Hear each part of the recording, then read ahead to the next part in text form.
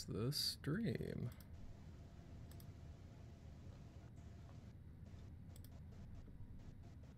Huh.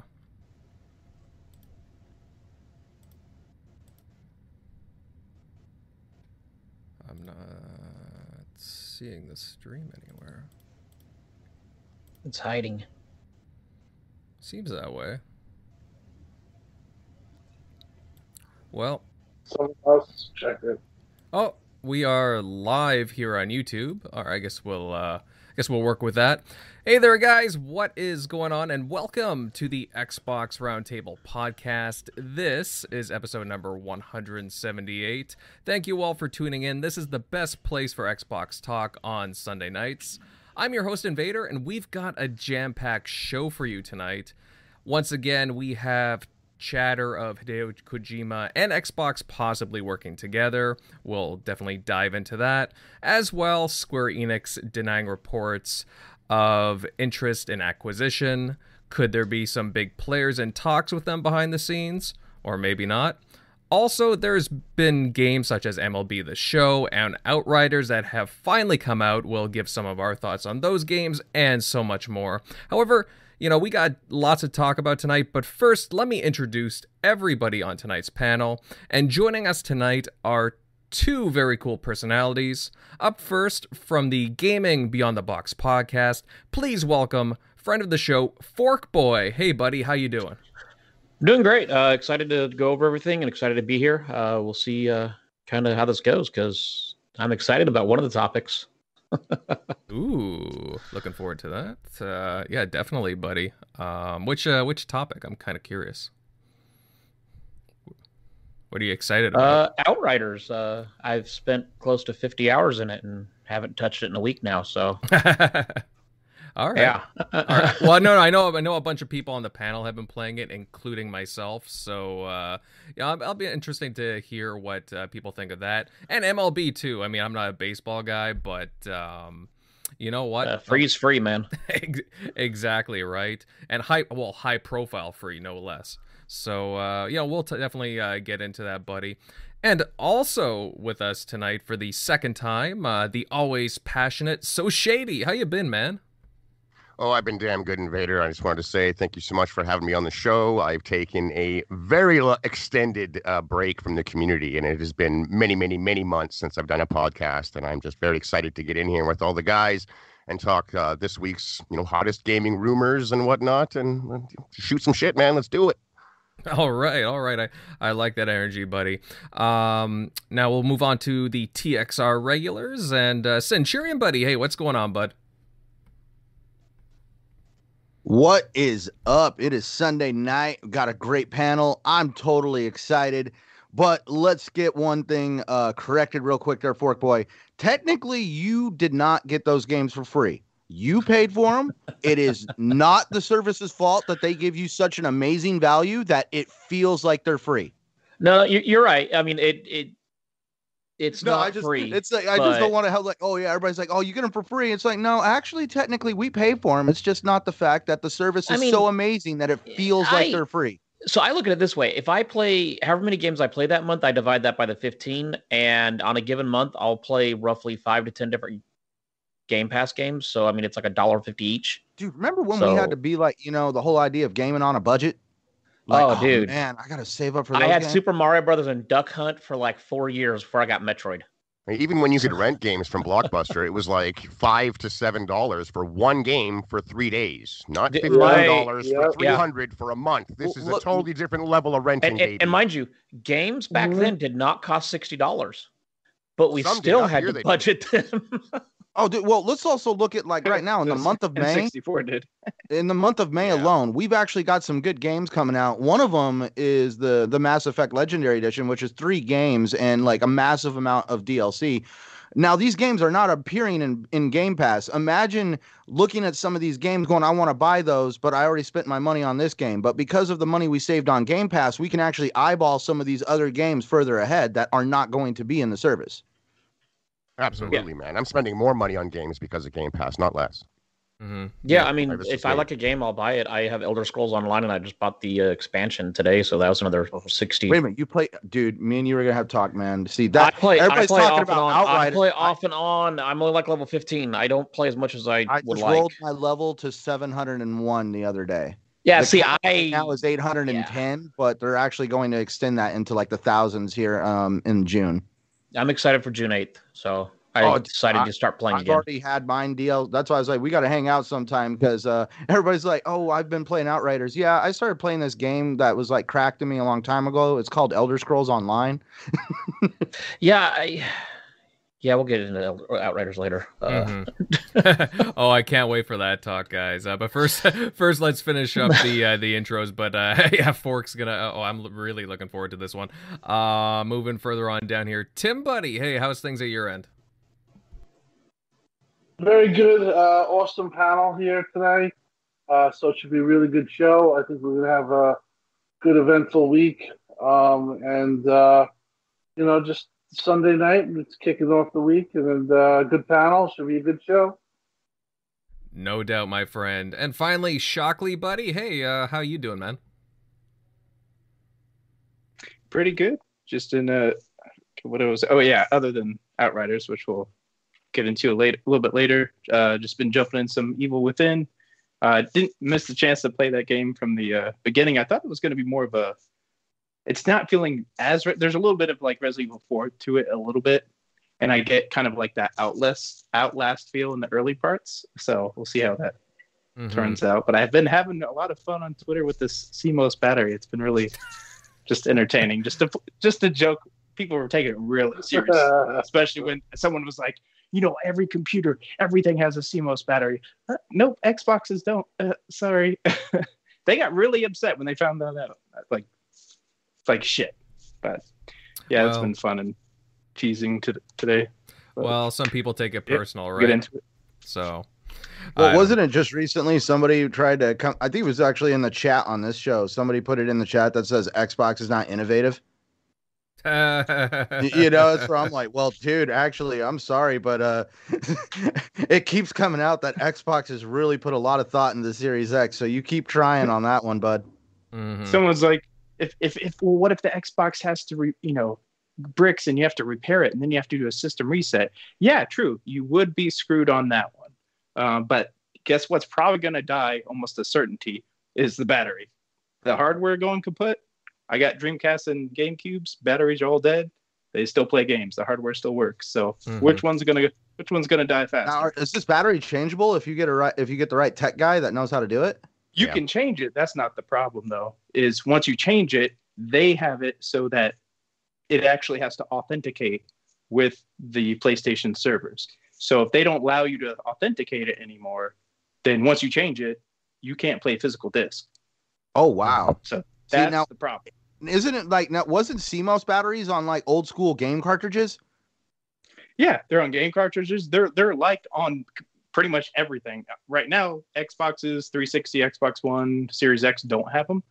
I know the original Xbox had like the capacitor, which you actually want to remove unless you have like the gold one, but because it leaks and destroys the board. But yeah, that's the thing is most of them have them, but most of them don't have this something they would have had to program in the system to, hey, once that battery goes kaput, you have to authenticate with us again.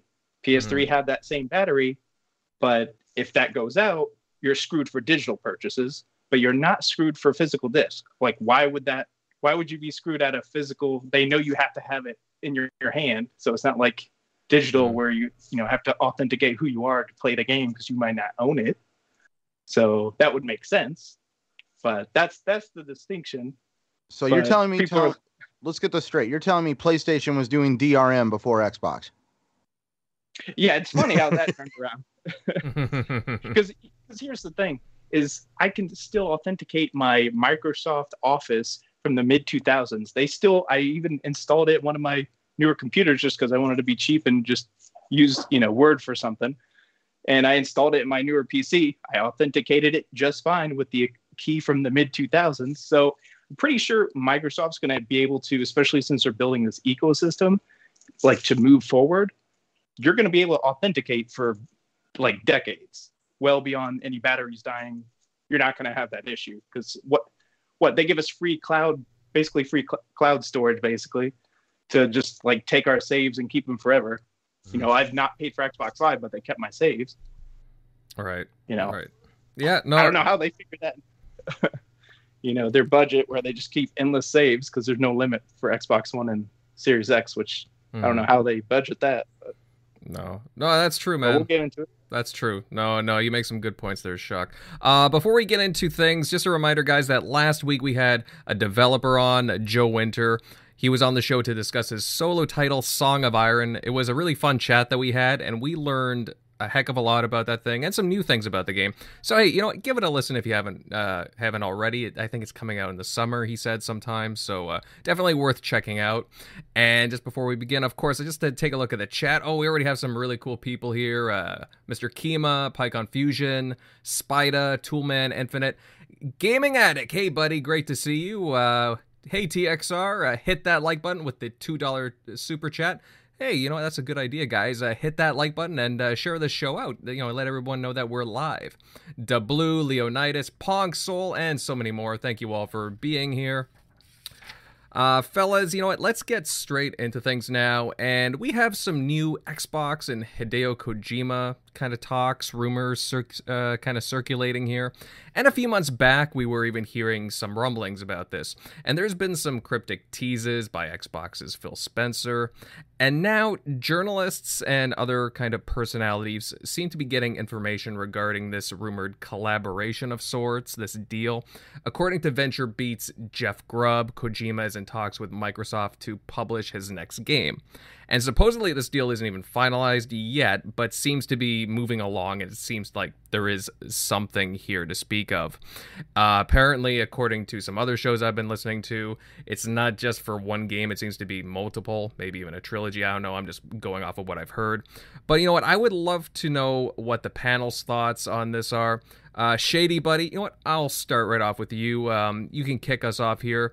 Do you think we're seeing a new partnership brewing here, pal? I do. I really do. And, you know, a lot of the evidence does come from, weirdly, Phil Spencer's shelf. I know that's an odd place to be like, look, he's got a statue on his shelf. So that means, but the Xbox brass themselves, when Bethesda acquisition was happening, had admitted to the fact that they were putting in clues and little Easter eggs and stuff in the back, so to start paying attention. And the people do. There's no way he put that statue front and center for no reason. It's obviously the Luden statue from Kojima's brand. And we know that he wasn't doing anything with Sony because he was apparently going to be doing stuff with Stadia, and Stadia decided they weren't going to be taking gaming as serious as they initially said. So it sounds like he's looking for someone else to work with, and Xbox is more aggressive than they have ever been, ever. Currently, they've got a service called Game Pass that they need to feed constantly. Kojima is a gigantic name, whether you like him or you don't. I personally am not a huge fan of his work. But I can't deny that he puts out stuff that gets a lot of people extremely excited, gets a lot of articles written, and he's got a lot of sway. So I think he is looking for someone to work with. The man likes to make big AAA games. He doesn't want to make some little tiny indie passion project thing. He likes to make big games, make big statements, and do big things. There's only so many companies that can bankroll that kind of stuff. And Xbox is perfect for it. His games aren't for everybody. Would I have maybe tried Death Stranding if it was in a Game Pass-like service? Absolutely. But I didn't think it was worth me plopping down my big money out the gate. I can totally see why some people are huge fans of the game. And I can also see why some people have zero interest in the game. His games are very polarizing. But I think there is a deal coming, man. That statue wouldn't be there for no reason at all, especially after, like I said, the top brass at Xbox has already told us, pay attention to that stuff. It actually does mean things. We're not doing it for fun. It is something. And it just makes business sense, really. I think with Xbox wanting to grow out into Asia, I think he's a good name for that. There's a lot of people in that part of the world that know, obviously, who Kojima is. And if he's willing to work with Xbox, they might be willing to as well.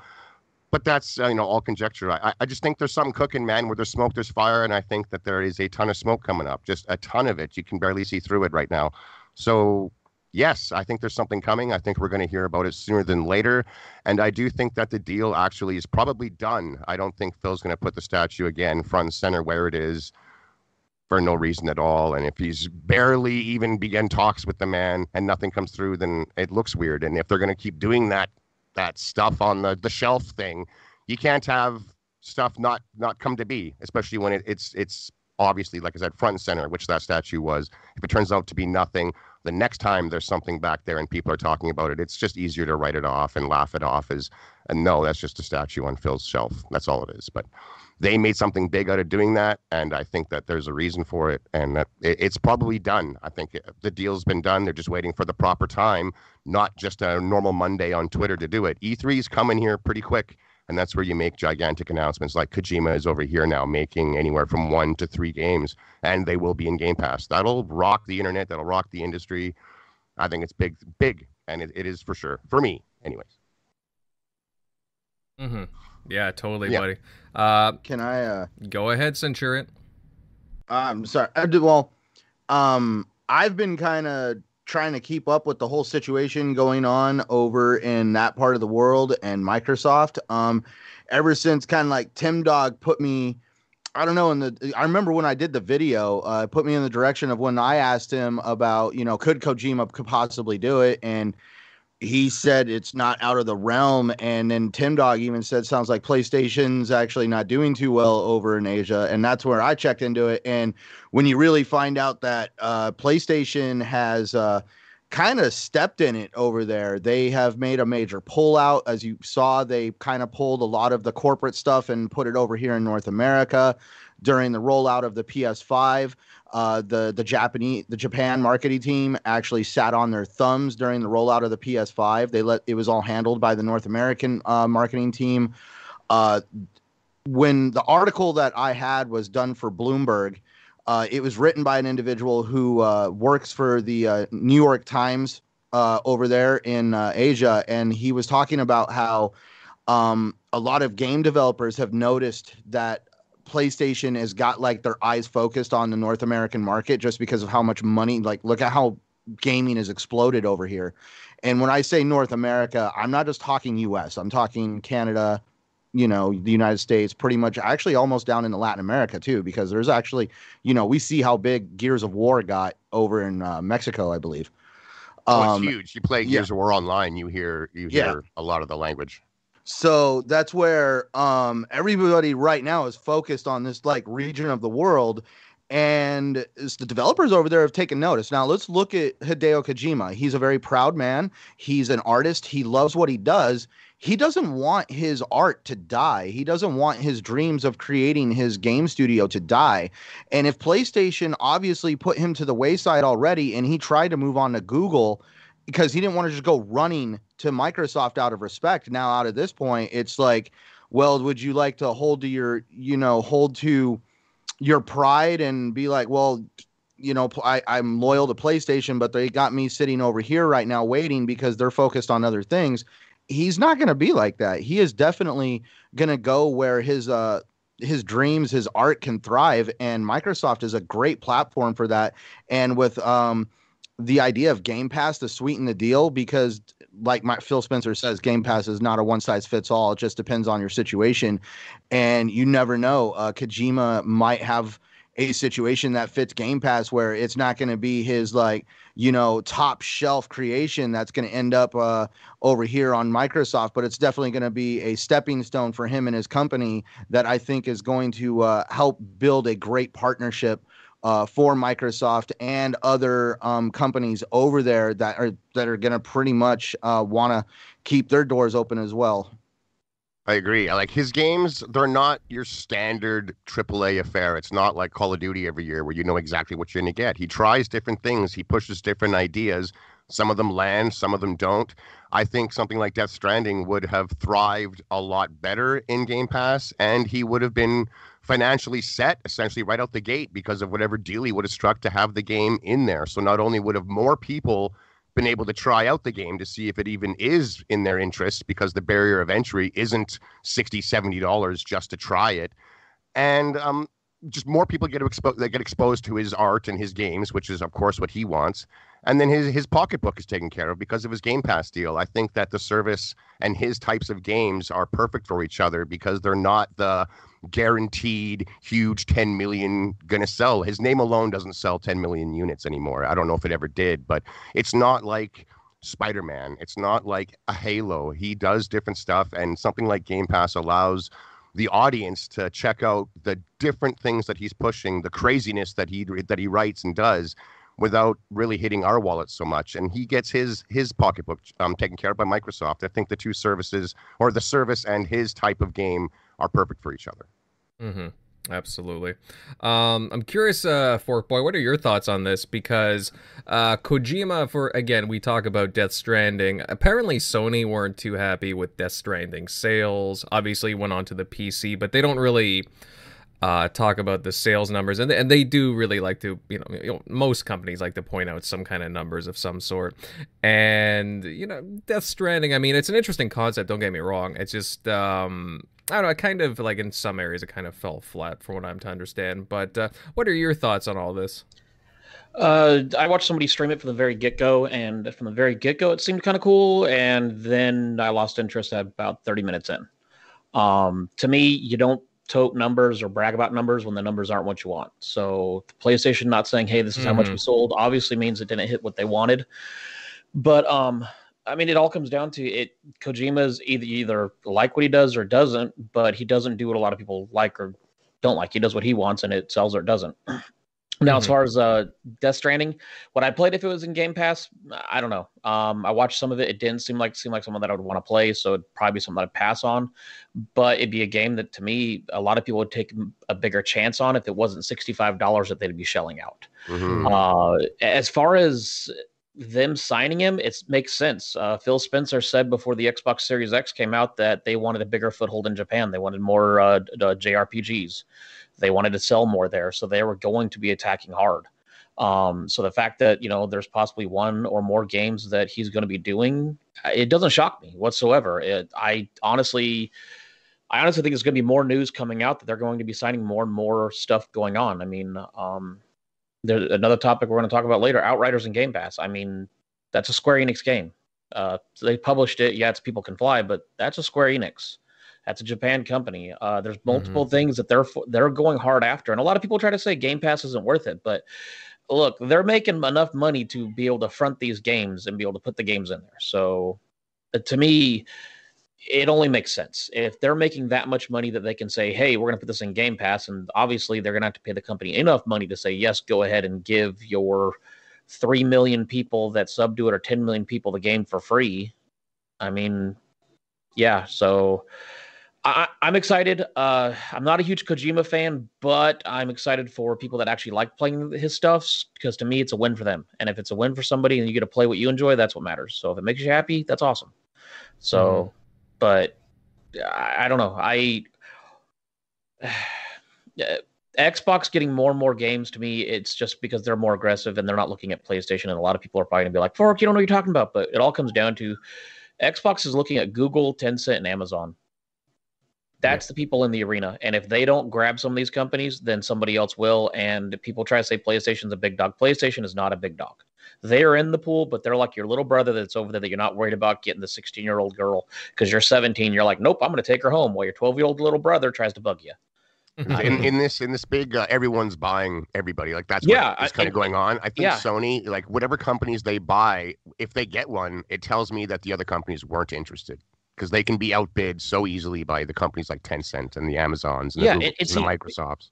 And people hate hearing that, but it's like, look, you have $1 trillion companies in a swimming pool with a $1 billion company.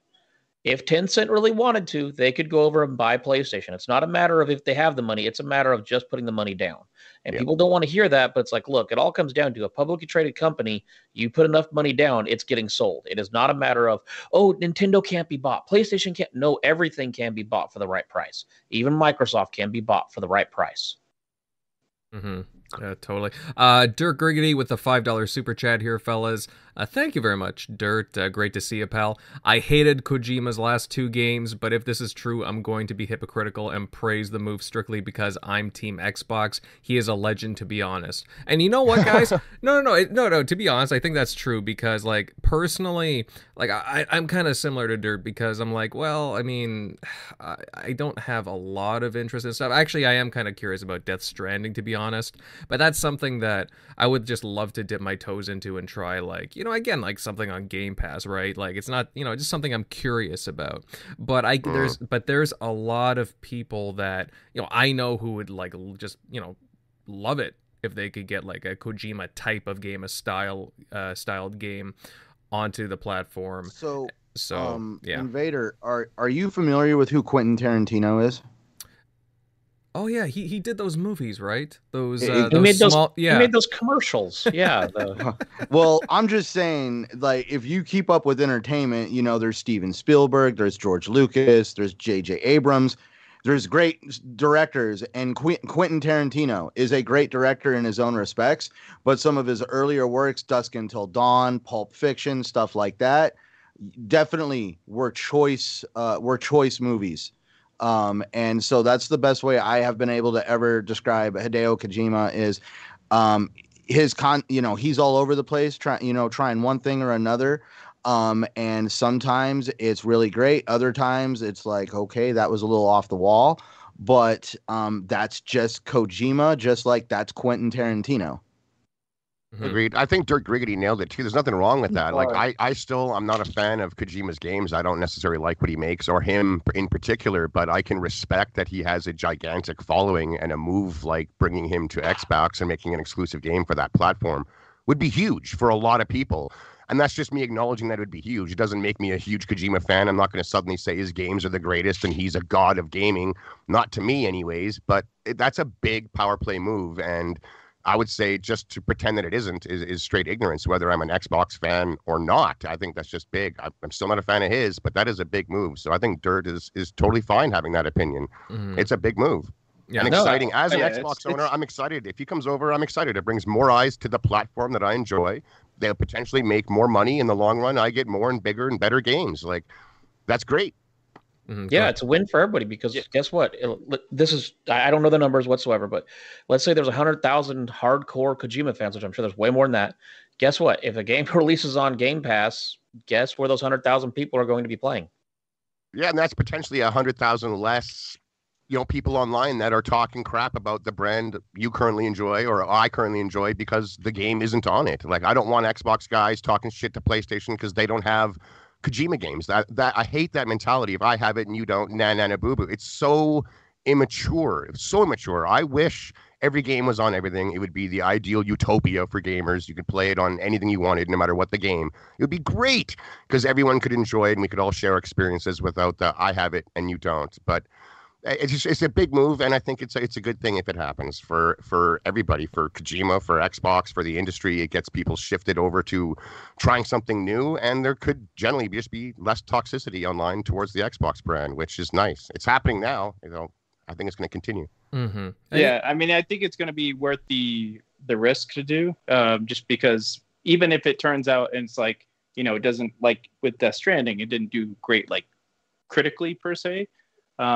But it's going to get them, especially even in Japan, if it moves the needle at all. You have, Shinji Mikami, and now they wouldn't have him under like first party probably, but you would also have Hideo Kojima. That's just going to get them more in the light, for Japanese. Maybe some other Japanese devs are, looking at them. Okay, cool. These two have kind of co-signed them in a sense because we're going to make your game. So now it's going to get more eyes looking at him. Maybe Hideki Kamiya comes back. Maybe they do Scalebound, in the future. But I think that's definitely going to be big for them. So it's definitely worth the risk, worth the shot to do. Mm-hmm. Yeah, and then sorry, I'll go ahead, Tim. Go ahead. No, I was just going to say, we're all acting like it's definitely a done deal, but I hate to say it. It feels like a done deal. The thing was definitely put on the shelf. That's a little thing that they got going right now. As everyone said, everyone really nailed down a lot of my points. I talked about it last week. I agree with everything said. You don't have to be. I'm not the biggest fan, but you can recognize his star power, his star worth.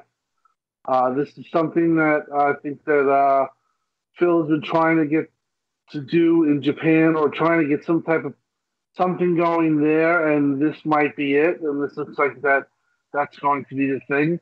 But it's a huge move if it gets done, and the overall optics of it is very good for Xbox. It's good for Xbox in Japan. I don't know what Sony's thinking of. I think maybe they wanted to become more unified, but in a way, I think that they should have just dug in on Japan and really, kind of just stick there. I don't get why they're leaving, and I think that this opens up some doors, and just great commentary on it from the panel. But yeah, it's just funny. Like we're just like, I'm listening and I'm like, yeah, everyone's like in total agreement. It's definitely happening. Which I do think it is true, but just think about it. Like, think about that E3 moment if it does get announced. How big and how much, waves will it send through the whole entire gaming community? Absolutely, Tammy. No one brought it up, but what if this isn't just a deal? What if they're buying Kojima games as well? Xbox is down with acquiring a lot, and what if they're like, yo, Kojima, let's just buy it all, baby. You can make games over here for as long as you want to stay in business, man. And that's the deal. It would be big if he just has some exclusive games on the platform. But if he's suddenly a part of Xbox Game Studios, actually owned and in there, my God, I don't think some of the fanboys are going to be able to handle it. I'm not sure what the articles will write. That will be one of the biggest things that has happened in easily a decade in gaming, is if Kojima and his studio get actually purchased, not just kind of shop around and he makes a game for Xbox now and maybe for Stadia next time and maybe he's back to PlayStation again. If they lock the man down in perpetuity, my God, it could be absolutely massive. Hey, it's Shady. One question. How long do you think it's going to be before we get to turn on our televisions and we see Phil Spencer speaking and there's like a video game award somewhere on the shelf in the background, meaning that somehow Jeff Keighley has now been brought into the fold because he's gotten buddy with Kojima? We got Jeff on board now. All the propaganda every year at the Game Awards will be for us. That's the way it works. That'd be something, man. That'd be a power play for sure. I'd like to see someone like Jeff Keighley not have an allegiance at the end of the day. Like, we can all be fans of brands and companies and what have yous, but when you're running a Game Awards show and kind of just supposed to be promoting the industry, I'd rather that person wasn't so front-facing a fan of one thing over another. It's hard to be neutral. I don't believe in true neutrality, of course, but it's not a good look when you've got someone that puts on a show like that is as skewed, and it's not because he's just skewed towards the brand that I don't currently prefer. If it was obviously Xbox, I mean, it's not a good look when your award show is obviously run by someone who's a big fan of one company and not the other. So I don't know, man, that would be a big move, but it's one that I wouldn't personally like to see. Let Jeff be as neutral as he possibly can be, hopefully, anyways. But yeah, that would be funny. I would snicker for sure. Well, the thing about Kojima is that, not only does he get a lot of eyes on, but again, this would be, again, nothing is confirmed here, as Tim was alluding to, because it does seem like there's a lot of evidence to point towards there is something there, but we still don't know. But the thing about this is, if Kojima were to have this big deal with Xbox Game Studios, it attracts not only a whole lot of eyes, but a lot of developer attention, specifically Japanese and maybe even Korean game studio eyes and developers towards the Xbox platform. And of course, Xbox is making this huge push with Xbox Game Pass and xCloud in those regions, especially right now. So I mean, I could see them leveraging something like this, or this developer, like as a cornerstone for their push into these markets. So at one point, something like this, I would have said, maybe a couple of years ago, no, something like that can't happen. I don't know. The past couple of years, man, it's, everything they've done has kind of changed my mind on that. So I would not be surprised with them making such an aggressive move. So it is when they bought ZeniMax and Bethesda, man, suddenly anything goes. It was anything you put on the table that could happen. Could actually happen. It seemed to just completely disintegrate that. No way, that's a pie in the sky dream. There's no way they would ever drop that kind of money. There's no way they would ever acquire that. There's no way they would ever make a deal of that magnitude. And then the ZeniMax deal happened, and everyone was kind of like, damn. So what's next? And they told us we're not done. We're still on the hunt. So I think a lot of people, it doesn't matter what the rumor is, it's all of a sudden got a little bit of credibility just because of Microsoft's very recent past actions. Mm-hmm. Well, you know what? That's interesting you bring that up. So shady. We'll move into our next topic, my friends. But we're also going to segue because of what you said, because there is another kind of juicy, spicy topic that has been making the rounds for the past few days. And again, we talk about all these big acquisitions. And again, when we were talking about billions of dollars, Microsoft buying ZeniMax, nobody would have thought that they'd actually have the cojones for that. But obviously they have the deep wallet. Now, according to a report from finance outlet CTFN, but of course they were signal boosted via Bloomberg, there are reports of Square Enix that they've received multiple acquisition interests. Now, naturally, Square Enix have put out a statement saying that they haven't received any offers. But I mean, it wouldn't be the first time we've seen a developer or a publisher do a complete 180. From these kinds of topics. They kind of want to get away from them. I think even, there's been studios that have done that before. Forkboy, I'll lead off with you on this one. Granted, we're definitely not business analysts by any means, but could you see a publisher with lots of valuable IP like Square Enix looking for a buyout? And if so, like what parties, like what companies do you think would do the bidding? Well, I mean, like I said earlier, it doesn't matter if you're looking for a buyout or not. If someone comes to your door with a sack full of cash, you start talking. Exactly. Because when it comes down to it, if I go to Shady's house with $10 billion, he can say, no, I come back with $12 billion. He says, no, I come back with $15 billion. He's like, yep, we're talking. Everyone has a number. You just got to find it. And like I said earlier, there's too many big players in the market with Tencent and Amazon. And yeah, Google Stadia failed, but I mean, Google's a $1 trillion company. They're trying to get in the market, so someone's going to buy it. And with rumors, I mean, we've all been around long enough. If there's a rumor where there's smoke, there's fire. Yeah, they're denying it. Yeah, whatever. I guarantee within the next year, someone buys Square Enix. It's almost within their best interest, if not legally, they need to come out and kind of deny this kind of stuff. When these huge companies are being talking about selling each other for $10 billion, you almost have to, because I'm pretty sure, unless I'm wrong, Square Enix is a publicly traded company. So just rumor that this could happen sends their stock up and down. It makes it very chaotic. And if you've got all of your investors hearing about a potential acquisition from a company the size of Microsoft, generally the stock goes up. And then if it comes out that, no, they're not buying us, it's not happening, it kind of gives off an image that you weren't worth the purchase.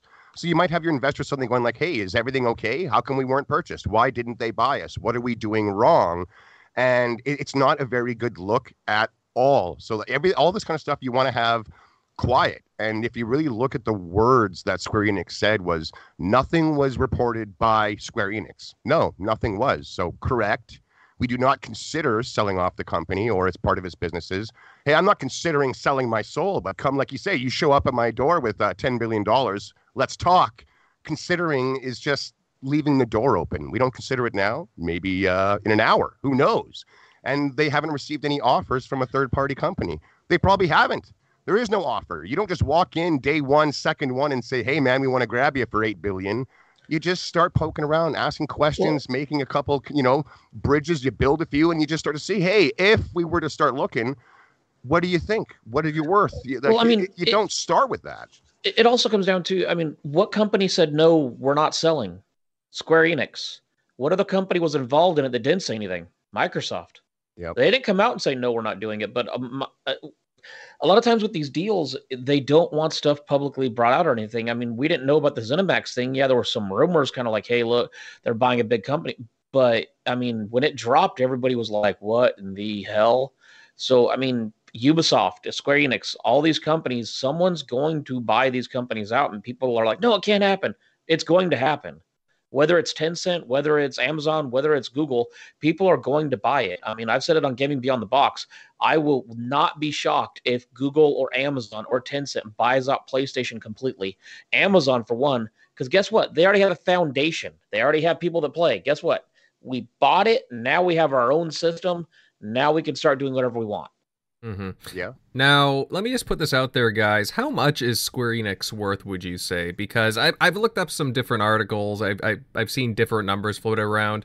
Would you say they're in the ballpark of like a ZeniMax, like $7.5, $8 billion?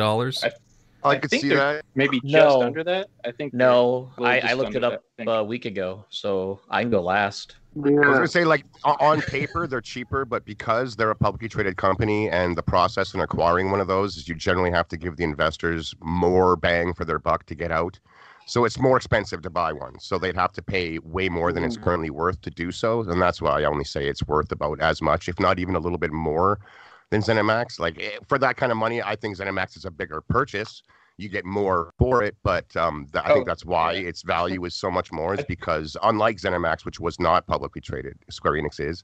So I think that's what drives the cost up to purchase it. I think it's definitely way, or at least for Microsoft, I think it's way more worth it than just ZeniMax. Because if you think about what this would do, if they take this away from Sony, you basically have the JRPG and the Western RPG wrapped up. You basically would have be that huge whole then. genre almost, except for like Atlas. That's about it. And maybe Bandai Namco or Bandco. That's about all that's left over. And that'd be a huge piece of like their whole story and their whole success, you know, basically is on that Final Fantasy VII. That's what kind of separated that and the Sega Saturn. They were both pretty It close. really was. When Yep. that game dropped, it just wiped it out. It was a whole nother ball game. It was, So it was you like take Final away their Fantasy story- VII and Metal Gear. Think about those that. two. Part 2 Final Fantasy VII Remake doesn't ever come to the PlayStation. Could you fucking imagine? Like, now those deals are probably already signed, just kind of like the Deathloop deal. But like just stuff like that, just no more, no more Dragon Quest, no more. That'd be a huge blow. So that's why it'd be more worth in that sense, because like they're set. Like you don't even have any RPGs that's going to compare at all. What is when you've already taken the Elder Scrolls and the Fallouts away just now, and now all of a sudden you start reaching in, grabbing the Like, they the already Dragon have the Quest and the Western Final RPG Fantasies. wrapped Jeez. up right now. Oh, yeah, Yes. when you grab Final Make it- Fantasy and yank that away. And Enix, That would be yeah. huge. That would be huge. I I heard mean- Randall Thor earlier this week say that he would almost rather they acquired the American side of things, like the Crystal Dynamics. So you'd get Tomb Raider, you get what do you call it? Their Montreal studio, which makes Deus Ex, and you likely get that IP and stuff. I think that would work as well. If I'm correct, I've never heard Square Enix talk fondly of its American side. Every Tomb Raider game is a disappointment to them. It never meets their hopes and desires for sales. They always come out and be like, yeah, it didn't meet our expectations. No matter how well the Tomb Raider sold. It sold 10 million. Yeah, we thought it was going to do 20, so boo. And same with Deus Ex. They don't meet the expectations that the company wants, whether they sell a lot or not. And I've always been of the opinion that they're using a lot of the profits from the American side to prop up the Final Fantasies and stuff like that. So maybe they're interested in just peeling off the American side of things, and that it kind of fits more with Xbox anyways. Other than, of course, ganking a bunch of extremely high profile, if not the highest profile, Japanese RPG with like Final Fantasy. It'd be huge. Either way, it'd be huge. Well, you look at, for example, you talked about the Western side of things with IDOS, right? With their Montreal studio. Tomb Raider, Microsoft has been very close with the Tomb Raider IP for the last generation or so. Obviously, they helped to fund Rise of the Tomb Raider. They have look at Dragon Quest. Back in December, they got Dragon Quest onto Game Pass. That was big. That was big for them. There's different things in the works here. Sony has also been very friendly with Square Enix. Obviously, you talk about the Final Fantasy VII Remake exclusivity deal. And then along with that newer game, Forspoken, I think it's called, that new IP. So they're kind of all over the place. I don't know. I mean, you think about Square Enix is making deals for a lot of exclusivity stuff. We got Avengers in PlayStation Now right now. So there's obviously some kind of a deal for Sony paying them money for that. We just got Outriders and Game Pass. Obviously, some kind of a money deal went down for that. Final Fantasy is exclusive to PlayStation currently. Some kind of big money deal went down for that. They've sold Spider-Man exclusive in Avengers. There's another big money deal. Like, they are totally open with working with the different companies and getting exclusive deals for cash. And if you look at the way ZeniMax and Bethesda was operating towards its end, it was suddenly having shopping around exclusive deals. And like, we even have it with Deathloop and their other one, right? As the deal was coming to an end, they're still, hey, there's exclusive stuff. So it's like, we're looking at Square Enix totally willing to close off one customer base because another company is lining their pockets with instant cash right now. So maybe they are, like, they're way more open to an acquisition than people think, because they seem to be kind of acting like they want money now. They're acting like ZeniMax. Like, they are. Like ZeniMax was taking those deals like, hey, okay, maybe you didn't do so hot, Arcane, kind of like Crystal Dynamics. So maybe you got to make your next game exclusive. That Final Fantasy 15 game didn't hit quite the way we wanted it. PlayStation want to pay for a year? Okay, they're kind of doing that same thing where they're having to shop time exclusive. Activision, EA, those big publishers aren't having to do that. They're not going to get bought out anytime soon. And like, on one hand, I understand like, the company wants to take, get money, but on the other, it sort of sends out this signal that they are uncomfortable relying on their sales alone. That's not enough to get by anymore. They need to start making big money deals where they get the cash now, regardless of who's playing it at all. No one could buy a timed exclusive game, but they still get their cash, and it's looking they just saw like Game Pass did. That's right, they did. For a lukewarm game that people were not, after that demo, people were just like, yeah, it kind of looks like, half Gears. Like, people were like kind of lukewarm after they played that demo. You had heard it on all the podcasts leading up before that announcement. Yeah. And then when that hit, like it kept it in Twitter. Kept it in like the Twitter sphere of just public talk of like between gamers, whether, good, bad. It just kept it going, kept it trending. And you saw what it did. You saw those numbers, even on Xbox, even though it's on Game Pass. Don't think Square Enix wasn't just very much reminded what the risks of gigantic AAA game development is in today's world. They took it on the chin with Avengers, man. I've heard they've lost, upwards of almost $100 million. That's insane. That is a lot of money, and not every company can just eat $100 million loss. Oh, that's fine. We'll make that back. That's $100 million, man. So they just felt what it's like to risk $200 million and not make it back, and it's brutal. I can only imagine it's brutal, regardless if you're a billion-dollar company or not. That's serious cash, and you can only get so many of those before you're just out of business anymore, and your value is down. You can't put out too many games like that. So they were very recently reminded that it is hugely risky, and it doesn't always work out. And then all of a sudden, right afterwards, when they put a game in Game Pass, that game is topping sales numbers. Its concurrent players on Steam are destroying Avengers by like 5 times. It's insane. It's a massive clash of two different things. And they're very similar games on a kind of a looter games as a service play for a long time game. Yeah, one of them completely hit the ground. The biggest IP almost arguably in the world with the Avengers failed miserably financially. Yeah, well, the one with the giant never heard of rough around the edges, right? Yeah, you could have thought it can't fail with that giant license, with Disney Plus dropping, their Avengers spin-off sequels. No, it shouldn't have. This unknown game, Outriders, is crushing that. Yeah, exactly. The company was given 2 very extreme examples. One, you just took it on the chin and lost upwards of $100 million. The other, with a brand new, never before heard of, kind of rough around the edges IP, ends up topping sales charts. So it's kind of like, holy shit, this Game Pass thing is legit. Like, they just got the example they needed huge. So if Xbox is there courting them to come on over and take away that initial risk of losing $100 million on something like an Avengers, and you get more people playing and buying games, I think their ears just perked up myself. So, I mean, back to Invader's original question, as of April 11th, Square Enix is only worth $2 billion. Hmm. $2 So billion.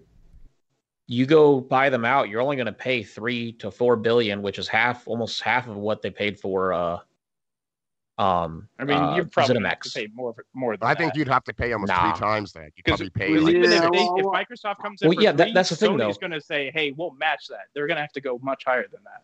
Yeah, but To where $2 it's at billion, Sony's range. $2 'Cause billion if Sony loses that, that's is- huge to them.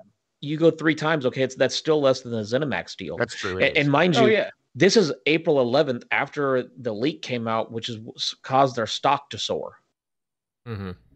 That's Yeah, correct. well, listen, I have a little bit of a different take than the panel. I felt that the original report that was, as Invader said, signal boosted by Bloomberg was kind of. I don't understand why Bloomberg of Japan wouldn't have sourced that and found out themselves, other than just kind of taking this article and then pushing it out there, because I felt like once you heard it was Bloomberg and you saw the reactions on Twitter, everyone was like, "Oh, here we go, 5 bidders and this and that." Now, listen, I do think there's a lot of talk between, you want to call them insiders or people that know people or whatever, or whatever you want to call them. And Square Enix has been the name that's been thrown around all the time. I don't know if that's something that prompted that article from that outlet, but for me, it seemed far-fetched that company would want to sell in the first place, because the way gaming's going, there's a lot more money to be had, in my opinion. The situation with ZeniMax, it's kind of a weird situation. It's never really been talked about, or will get talked about. But put it this way, it wasn't like they were actively selling. At least from what I've heard, kind of was a situation that just happened. A big publisher outlet deal like that, I don't think happens very often. So, like, here we are now, and panel members all made excellent points in how it would be Microsoft and this and that. But for me, there's 2 things here. If anybody was to buy it, Sony would have to bet their whole entire bank to try to get them. Because, like Shock said, if Xbox got this publisher, honestly, with what you've seen with Bethesda deal and how much of an impact that would be a temporary.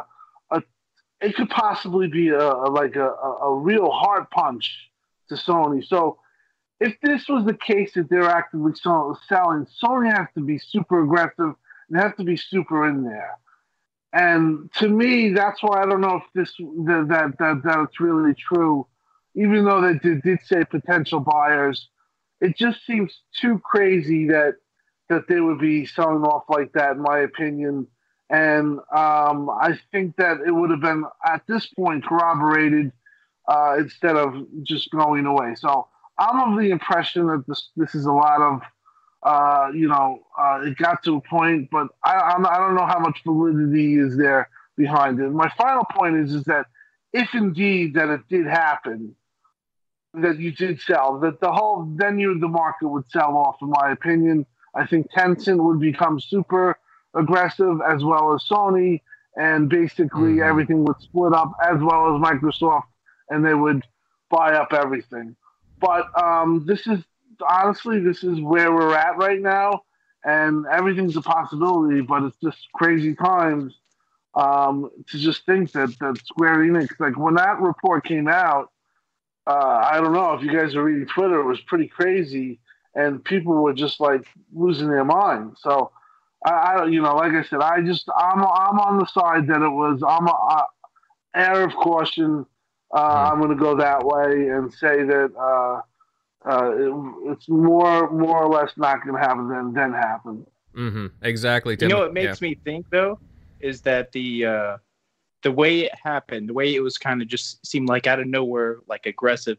It makes me think that maybe Microsoft was just into, having a meeting, just like where they, maybe had a meeting with Nintendo and were laughed at, but maybe they were having a meeting and maybe we're making some moves of like, hey, just getting stuff ready just in case. And that's where maybe Tencent and Sony, they're public traded company. It's not private. They're not going to keep it a secret like the Bethesda deal. Maybe they got wind of that and they're like, okay, no, we're going to be calling them up too. And that's where you kind of got, hey, multiple suitors are, kind of circling Square. And then you later got reported of Microsoft's when someone kind of dug a little bit more, but you didn't hear the other names, but you did get the Microsoft name. So that's what my tinfoil, if I just having fun here with it, my tinfoil has thinking like, that's probably what it was. How you just at it randomly, obviously it was the next day for them when we heard it.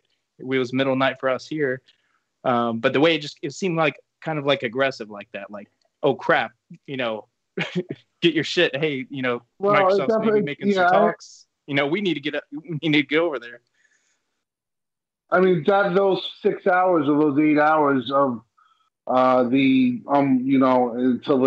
they came out and publicly addressed it, that was pretty crazy. Like, yeah, you saw all these people coming out, but for me, like I said, the only thing that I could felt is like, if I'm Sony and I realize Microsoft might get Square Enix, that's gonna make me go crazy, and I gotta be willing to see if I can write a lien on I can lease out the house and do whatever it takes to get them on your side, because that would be really at the point where it'd be kind of unquestionable that who the true market leader is. Sony would just counter by buying the Call of Duty esports league like they did with Evo. Hey, we own that esports league now. Counter? No. I know Xbox. We were just sort of talking about it, but Xbox is obviously on the hunt for some stuff. But do you think they're willing to make a purchase as big as something like Square Enix if they found out that another big company like Amazon was just to make sure that those games weren't taken away from Xbox? It's not as if they would do it on their own. Like, we're going to go and buy them and get them all for Xbox. But if they heard that someone else was going to and take them from Xbox, they would do it on the defensive reason. And that's it. And kind of like Sony just ends up being a casualty of war, but they're not the actual, target, if you will. They have a huge surplus of cash on hand that's just sitting there losing value every day, especially the way our market's going to go with inflation. You saw Elon Musk put $1 billion or however much it was into Bitcoin, or appreciating asset right now, or currency. Mm-hmm. And you might as well invest that money and get it back. That's a better investment than just letting that money, $7 billion or whatever, lose value. You're exactly right. It is literally it's literal cash sitting there losing money, like you say, because of inflation and stuff. And they got to spend it, so they're going to spend it in smart ways that'll turn around and potentially make them more money, or they could lose some here and there. But it is losing money just sitting there and not being spent. That is correct. Mm-hmm. Yeah, and then you look at again, like who would be open to? We got Microsoft, maybe Sony, Tencent, Embracer Group. They've actually been trying to get some more war chest money to acquire more. They've been very, very open about that. They've been buying up studios and IP like crazy.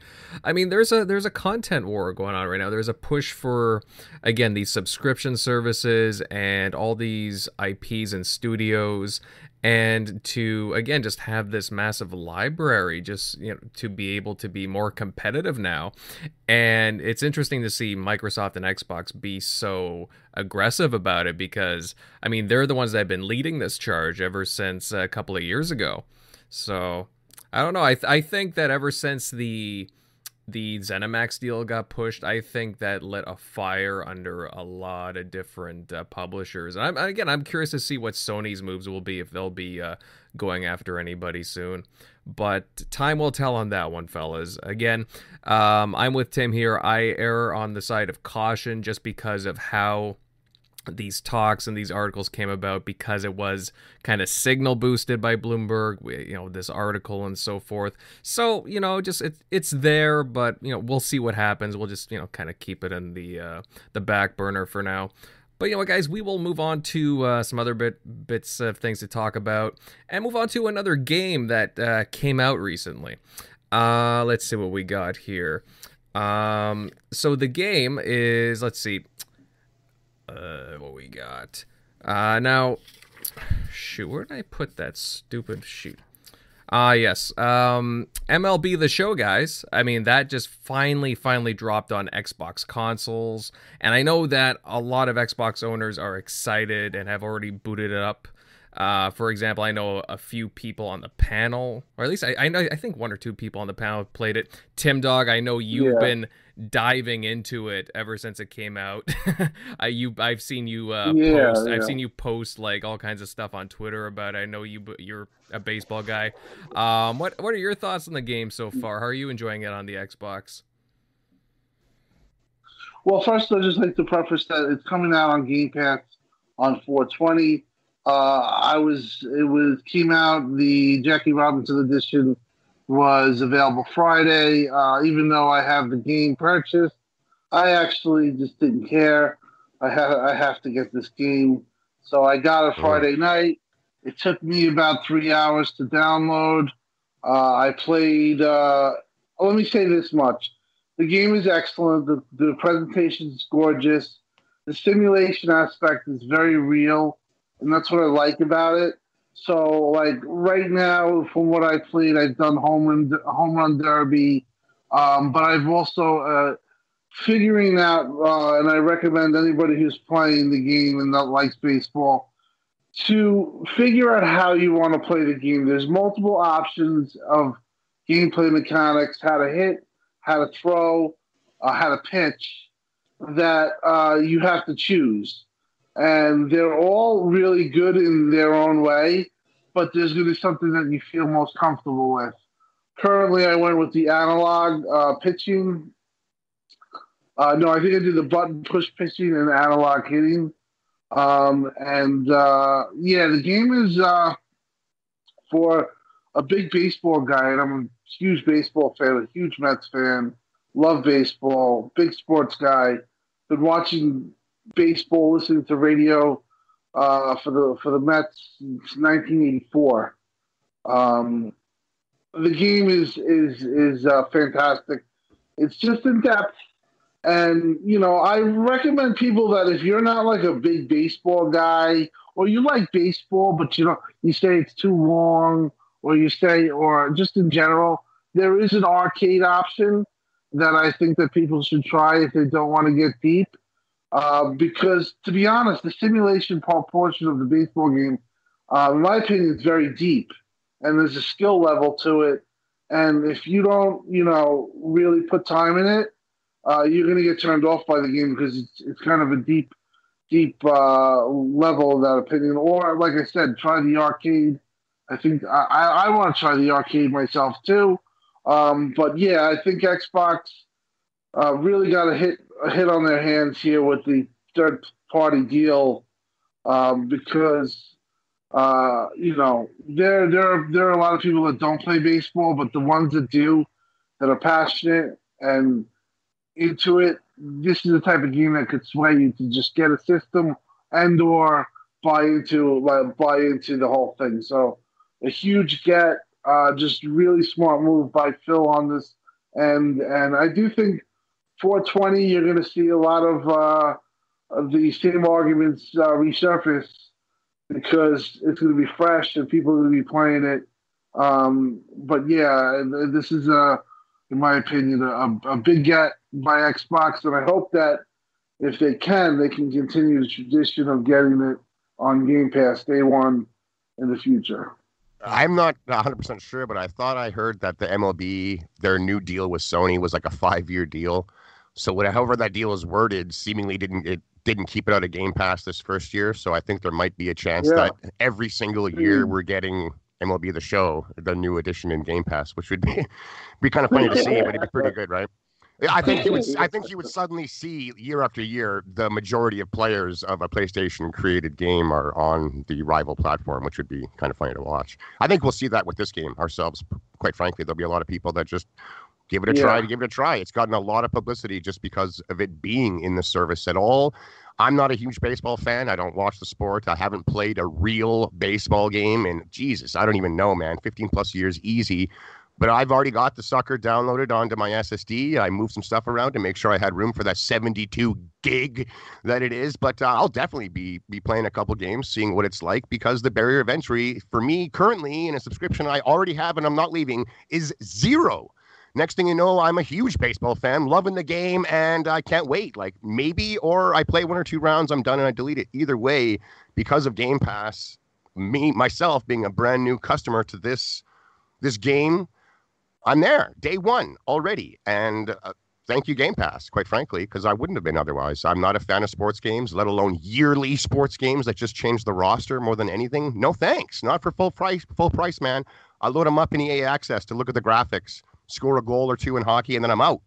But I'm glad that they're there for me to play, and I don't have to plop down any more cash.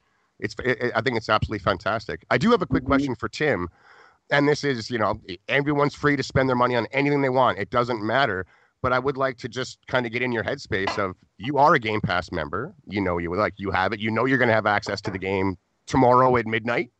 But you dropped the big bucks on the Jackie Robinson edition to get the early access.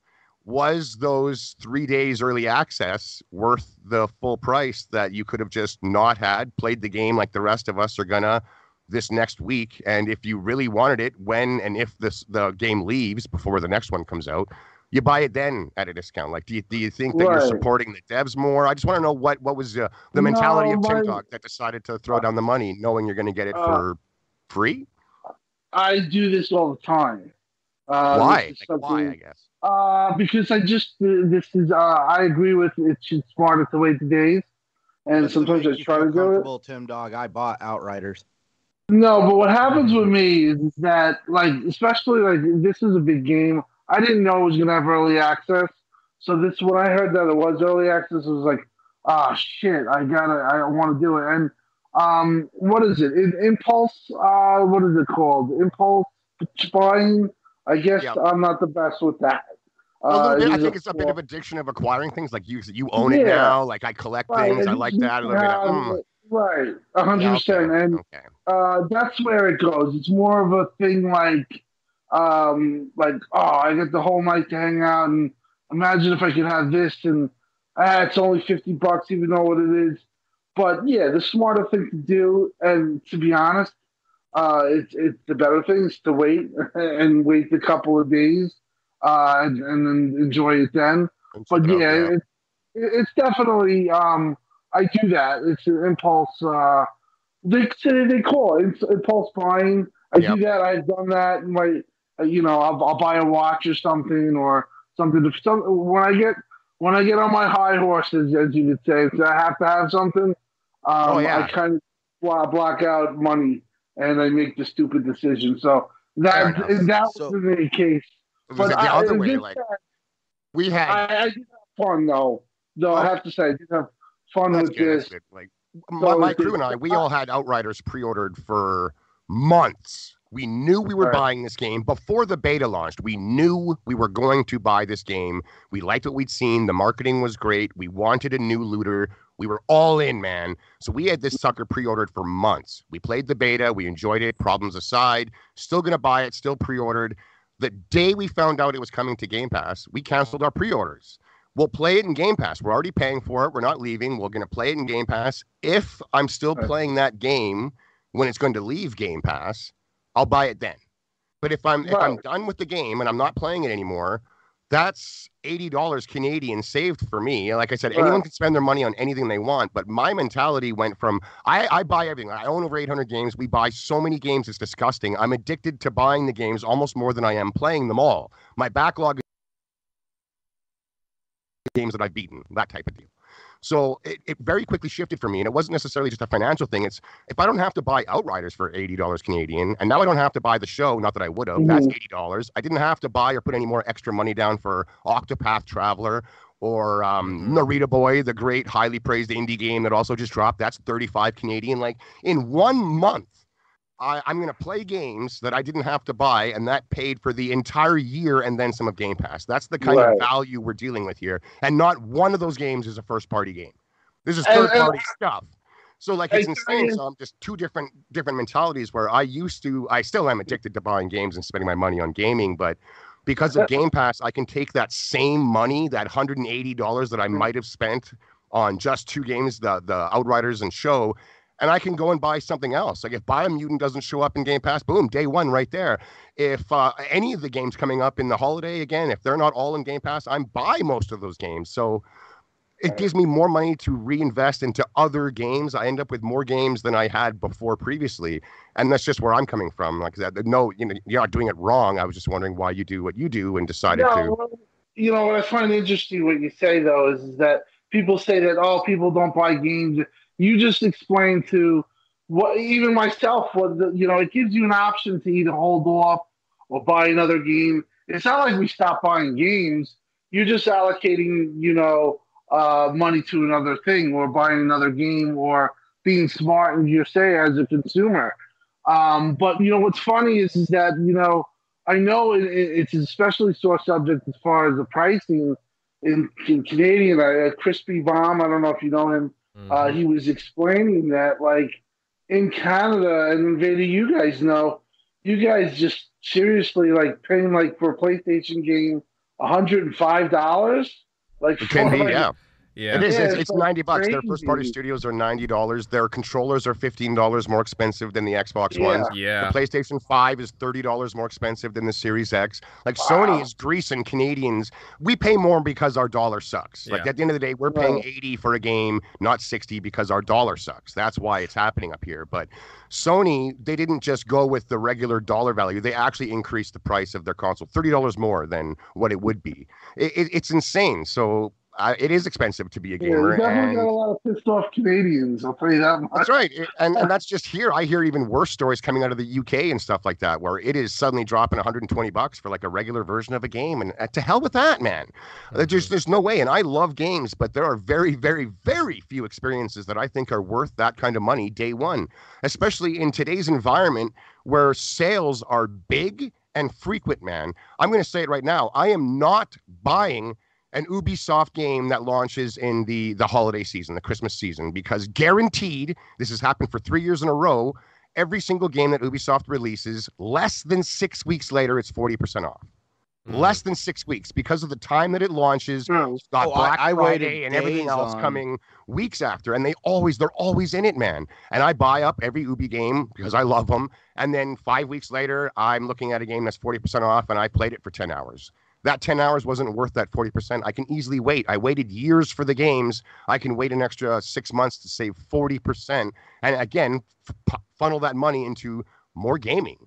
Like, the whole industry is changing where we can play things like Game Pass, PS Now, PlayStation Plus has a lot of great stuff. You can game for cheap. And then if you're willing to wait even just a month, those hot new releases are very, very, very quickly becoming discounted because their shelf life is small. There's too much games coming out. There's too much hotness, too much new, that the stuff that just dropped has to already drop its price within like a month. So I'm just not doing that anymore when it comes to Ubisoft specifically, because they are very guilty. Every single holiday, 40% off within 6 weeks. Did anybody notice the heavy Xbox advertisements for MLB The Show? Like, for example, a few days ago, there was a huge marketing drive from the looks of it during a Toronto Blue Jays home game. And it was just like Xbox Game Pass and MLB The Show just like plastered right like against the back there. It's like... Yeah, I saw a forum about it. I saw a post of them talking about it. They're just trying to put it out there that it's not, like, look at the environment we're in. We always kind of are in the know when it comes to games. If we don't know directly, we're hanging out with somebody or talking to somebody who does, that mentions it in conversation and educates us. So we're always in the know of what's going on. But let's talk about the average consumer. MLB The Show has been marketed and licensed as a Sony exclusive for a very long time. This is a marketing nightmare, honestly. This is what we now have to undermine years and years of making sure people knew it was exclusive, and now we need to let them know that this is no longer the way it is. Yep. So obviously they have been probably pouring a lot of time and money into trying to get people to know that the game has gone multi-plat. I don't think it was a part of this deal per se, but I think that could be another thing that Xbox is using to get companies into Game Pass is, look, man, we take care of a lot of the marketing now. this shit hits that it's coming to Game Pass, the world of gaming talks about it. Your marketing is done now. You don't have to be running huge commercials and everything else because every website, all the podcasts, all of us, Twitter, everything explodes with the next big game that's coming. Your advertising is done, and advertising is obscenely expensive. Oh yeah, well It's everybody insanely remembers. expensive. You remember when Spider-Man came out and they did the subway car for Spider-Man? Yeah. I did some reading into that, and if I'm right, if I'm correct, it wasn't really PlayStation who did that. That was Disney. Like Disney, I guess a lot of that marketing came from the guys over at Disney who were like, hey, why don't we do a subway car and blah, blah, blah. They even like the money of it. Like basically a lot of that was hatched out of Disney wanting to do that subway car. Yeah. But to Associated's point, I brought this up on a lot of Twitter. It's like, it's as if you get this Game Pass day one, and so let's say you don't even have the marketing rights, it doesn't matter because you do have the marketing rights when you have the game day one in a way because the social media will just eat it up and talk about it, say, wow, you can get this game for $1 or free or whatever you want to say, and it's not like you even need a third party marketing deal. It does itself. It markets itself in Game Pass. Absolutely, So I'd rather that. Yeah, think about that. So I mean, that's just another. Listen, we all joke, Game Pass King, but like this is. We all thought it was going to do well, but Game Pass is now really becoming a point where it's going to places that I don't think that we all could have thought this could happen. It's great. It's just great to see that it's been such a hit, and even though it's a little off subject, and we talked about a pre-show, it's getting to the point where Sony has to come up with some type of answer because it's really the value itself is just it's keeping you gaming, it's making you do what you're supposed to do, and the thing is taking down barriers by letting you play games that you most likely couldn't play before because you didn't have the money or whatever the case is that you wouldn't buy it. So just from all aspects, Game Pass is just freaking, it's Hulk. Mm-hmm. Yeah. Well, it's definitely, crazy the big that green. They get the marketing. Yeah. No, I mean, no, you're that right. They get the marketing for a Sony first party game. It was weird. I wonder what Sony's mentality is on that. Like, one, they're marketing their game. The better the game does, the more money Sony makes. But on the other hand, they're marketing it, of course, on Xbox platform. Come play it over here, and Game Pass, not buy it for $60 on PlayStation. So I wonder what Sony is actually thinking on this. On one hand, it's kind of good. On the other hand, it's kind of throwing a big wrench into their plans. Yeah. It's like when you're playing fantasy. Your team's winning, but the guy you're playing against has the QB on your team, on your favorite team. So it's like, yes. Yeah, and then it's like, oh, yeah, that hurts me. Yeah. Mhm. That's why I stopped playing fantasy. Good for business, bad for the ego. Yeah, exactly. Well, either way, guys, I mean, it's cool that this game is finally out on Xbox, or out in a few days officially to everybody. But it looks like a cool game, and I don't know. Since it's on Game Pass, I may have to check it out, even if I'm not an MLB I was gonna fan. say, you have the call to arms. Anyone with Game Pass, you want to see more third-party games into it, even if you're not sold on the game. You weren't going to buy it. You don't even think you're interested. Like me and this baseball, MLB. I don't watch the sport. I don't play the games. I'm generally not interested. But I have zero barrier to entry. I will play that game. I will become a statistic for Microsoft's Game Pass saying this is how many users logged in and tried this game, so they can now show other big third parties, look, people are willing to try. I am willing to try anything that comes into Game Pass. I will give it a shot. I might turn it off in 1 minute. I might suddenly fall in love with the sucker. I'm loving it. I'm buying it. I'm buying microtransactions. I'm talking about it. I'm, promoting it everywhere I go. We don't know, but load the game up. Download the game. Load the game up. Everybody in Game Pass. Play one match, if even that. Just do it. You never know what'll happen. You might love it. You might hate it. There's nothing lost outside of maybe an hour of your time and some bandwidth. I mean, depending on where you live, that could be a big thing, the bandwidth. But I recommend doing it. Every big game that comes to Game Pass, whether you're into it or not, give it a shot. Just try it out. You might love it. And the barrier to entry, you're already in it. You've already paid. You plopped down your subscription already. So just do it, man. And you start popping up these numbers, we're going to see more and more of these big games coming. I guarantee it. They need to see the results, and that's how they do it. Just try it. And speaking of which, So Shady, you're going to segue us into another game that has come out recently, and Outriders, the third-person RPG from studio People Can Fly. I mean, it's been getting a lot of attention the last few weeks since it launched, especially since it came into Xbox Game Pass day one. Again, a lot of people have been talking about this title, some good, some, not so much. I've been playing through it. Obviously, I got some gameplay on the screen here of it. And I know a few people on the panel tonight have played through it.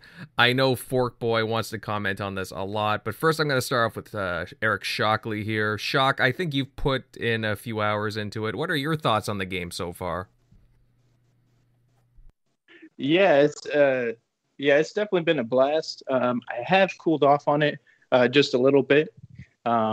Just like lately, because that's a lot of my friends that were on it, kind of that Destiny crowd, we're getting that Destiny feel again, where they're like, I don't know, maybe I need to stop on this because they're worried about content down the road. But yeah, the move set, the gameplay of just I saw some people were kind of like hiding behind cover, and that's like not how you, even though it's people called it Gears, it's not. You don't want to hide in cover. You want to just be super aggressive, and you'll have a blast if you play the right way.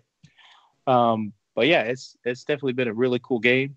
I do love that when you play it on Xbox, you actually also have a great feature called LFG, or Looking for Group. That feature is so amazing in games like this, especially when you maybe don't have, like myself, I don't have my regular crowd that I used to play with, like Destiny. Hey, maybe I can hit up, my regulars.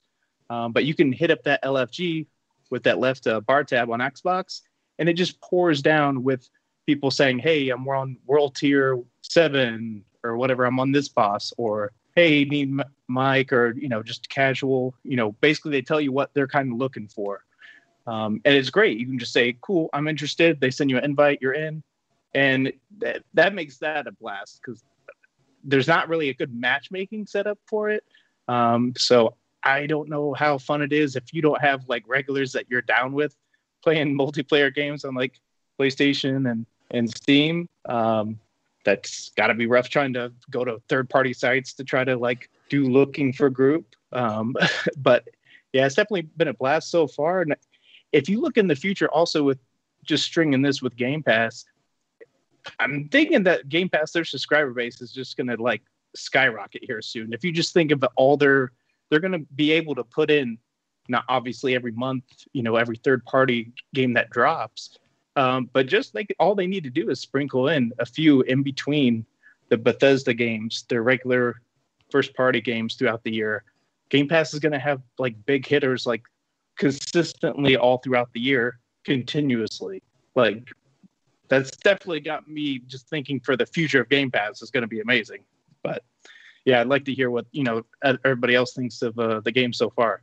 But it's been a blast, I'd say, on my end. I need to get back into it, especially some of the later gear looks pretty cool. So, yeah, Fork Boy, you want to jump in here with some of your thoughts? It's one of the better solo player. Oh yeah, that's right. It's multiplayer. Yeah, it has issues. A lot of people that haven't played a lot don't realize that there's some serious flaws in the game that the developer hasn't even addressed yet. I've already beat the game, World Tier 15, got all the way to Expedition 15, so I'm level 50 gear. But if I go play with people that are 10 levels, 11 levels lower than me, I do less damage than them because I'm being punished for being in a lower area.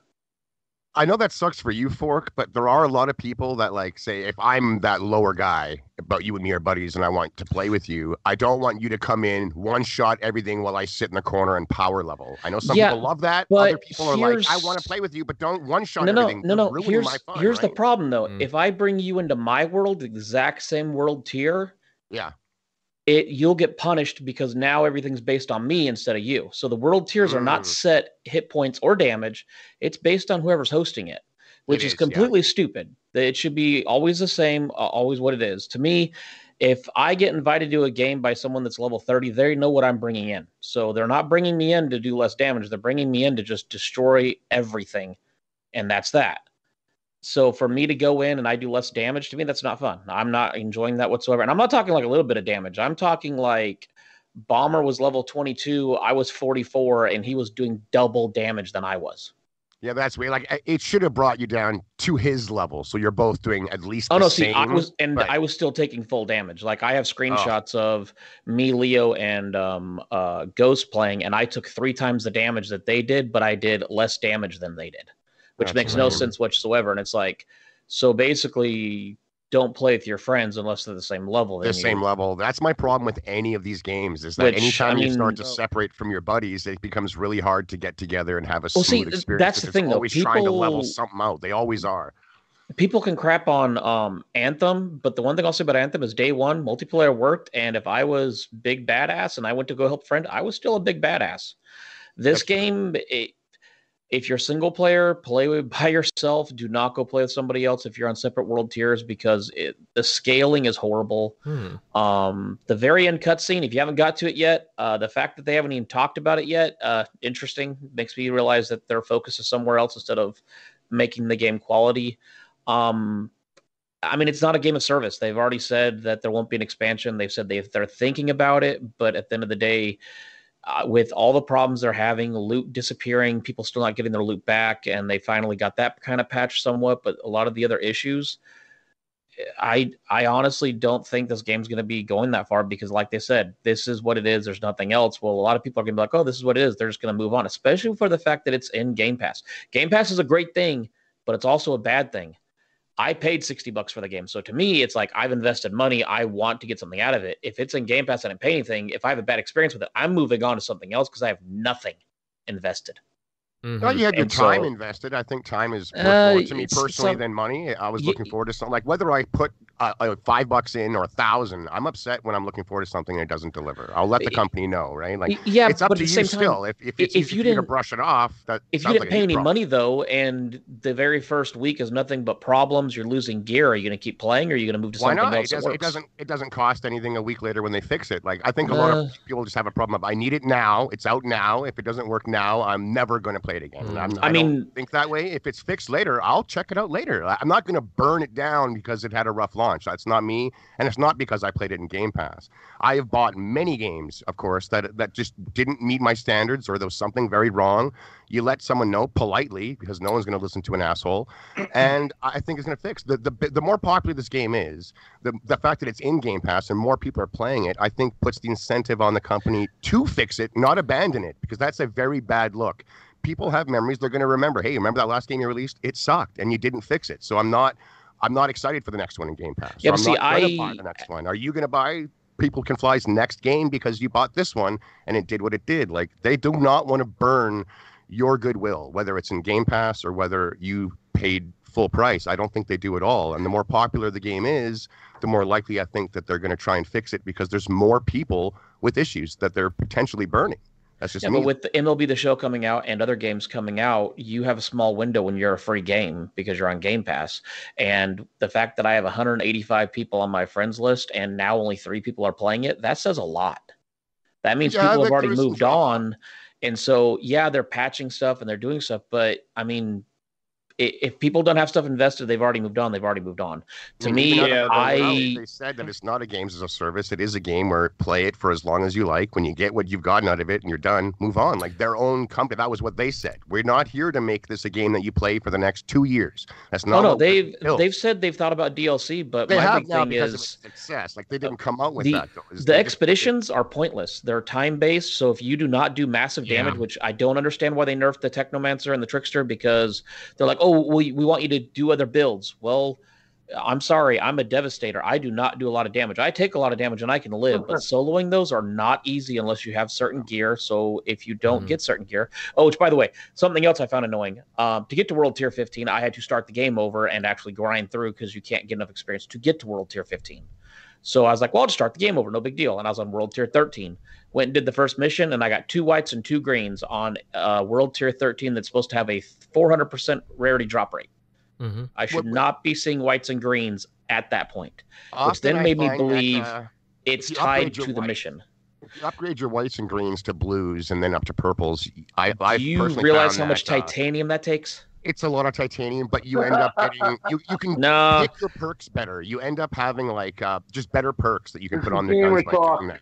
You have a better Yeah, chance. but That's- then you also are in the fact of I know a lot of people that had now we're on perfect talking crafting materials. builds, perfect builds, only to have their loot wiped, only to be told, well, you'll get some of the loot back, but it won't have the same traits. Yeah, did you guys see who was it? Cognito. He posted he lost everything. Like, and that's the thing too. You know, that's something that needs to be addressed here because like for example, I've been playing by myself. I think I'm level 20 at the moment, something like that. I've been having a good time with it, but it is a little rough on the edges. I haven't done anything multiplayer wise, and in a way, I'm kind of glad right now just because of a lot of the issues, like you were saying. But I mean, at the same time, I am enjoying my time with it, but it's a little rough. It is a little rough, and they do need to address these bug issues. Otherwise, because again, this negativity, the bug negativity, like stuff like that. When you're talking about a new game, it spreads like wildfire, right? And then you have an instance where, like, look at Cyberpunk, for example.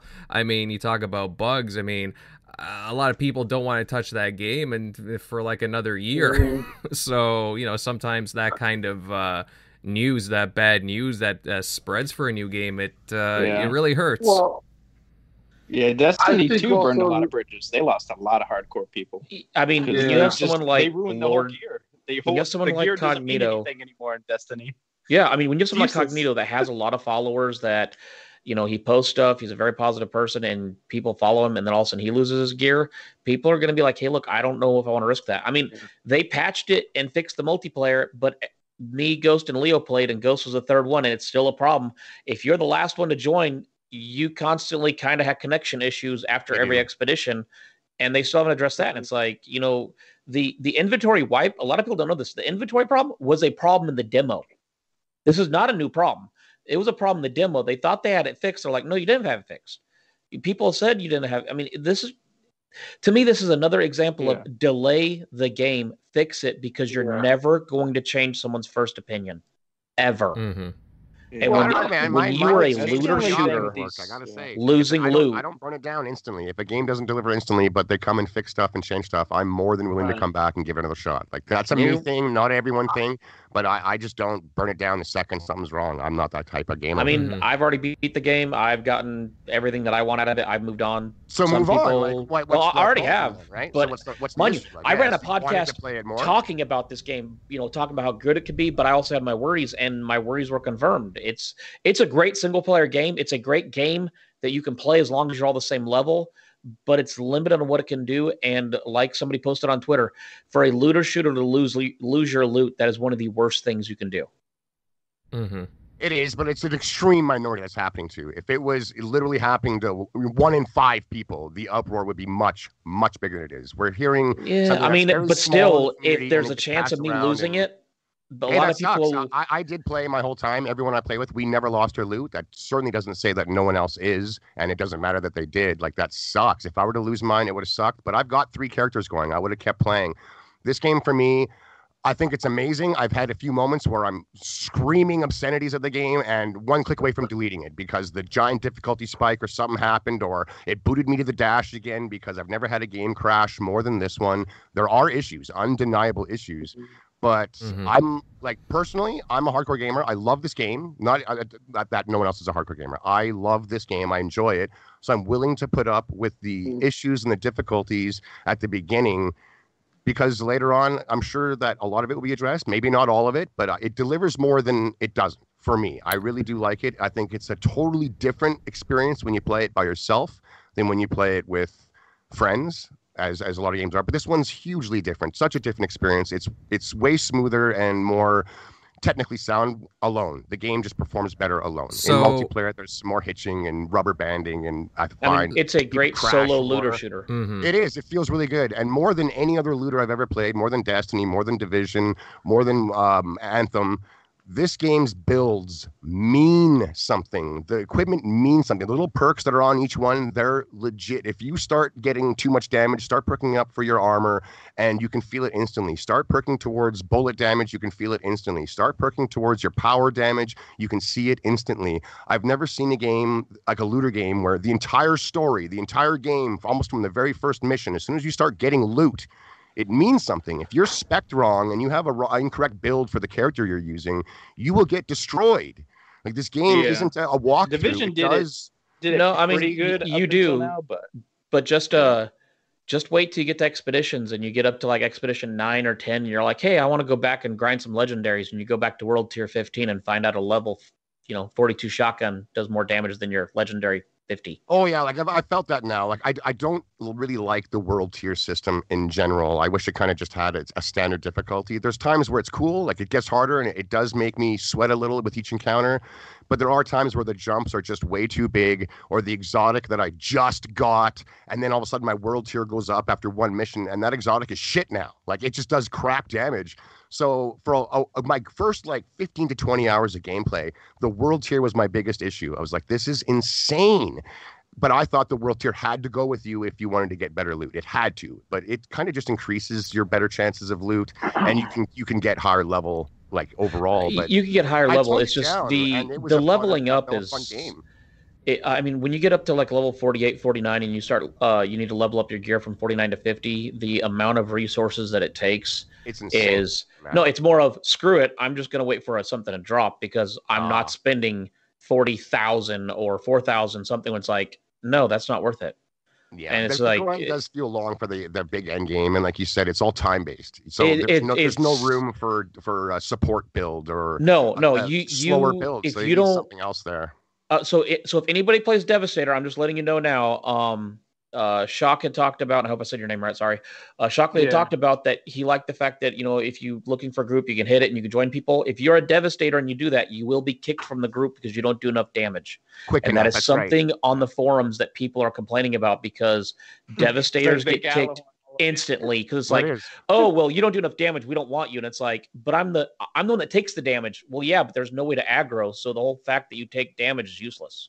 The entire game's diversity in builds kind of gets killed.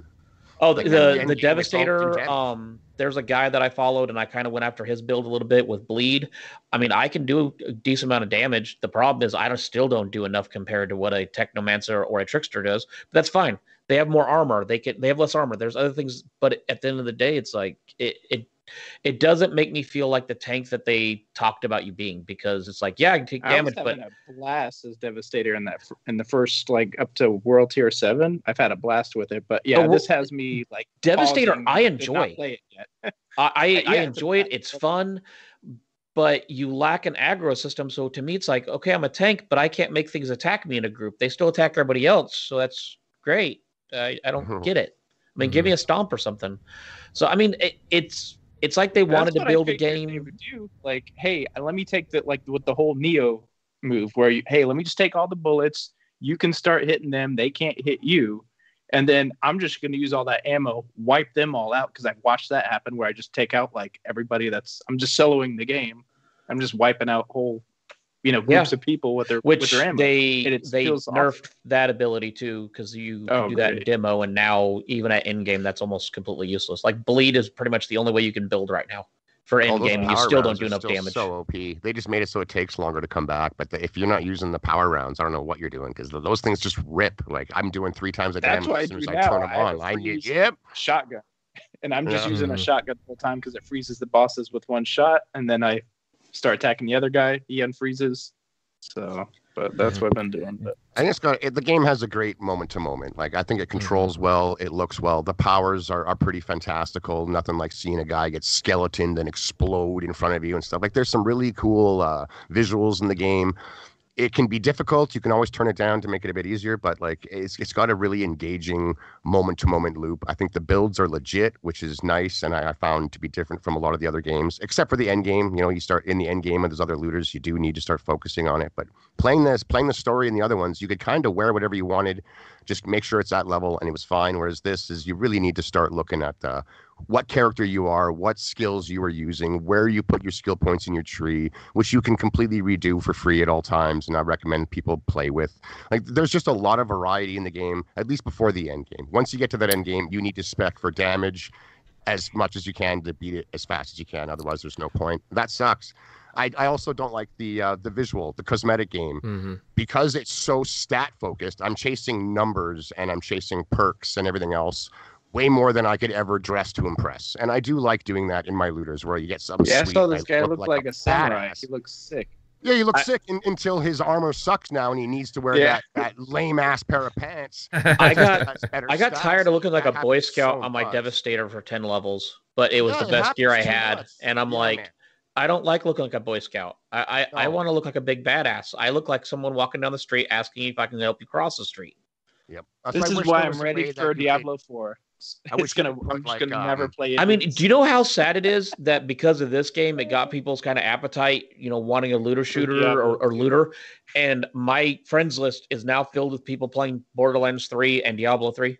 It's like, okay, so you had a good concept, people got excited, but now they've moved on to other stuff. Well, and like the company said originally, their fork was that's what they wanted, was come in, play your 25, 30 hours, and then go play something else. Well, right? again, Like, they didn't guys, necessarily want you to play forever. Well, look at the timing of the release, right? I mean, it kind of hit at the right time. There's not a whole lot of big games. No, there's out not right a lot now. going out. So it hit at the right time, and I mean, it's a great addition for Game Pass.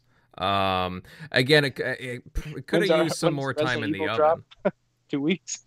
Yeah, it is. The game is rough around a few edges. It's not perfect. I'm willing to deal with those myself because I enjoy that moment to moment a lot. But even then, there's some frustration with that. Like, I do wish I could wear the gear that I thought looked the coolest along with some stats, but it's not that at all. So I often look like a total douchebag running around wrecking ass. It is what it is. I wish that the multiplayer was more stable. I wish that there's just some stuff in there that isn't perfect, but very few games are. I think for a brand new IP, it's done well. It's got an actual story to it, which is just steeped in cheese and B-level, like 80s, 90s action.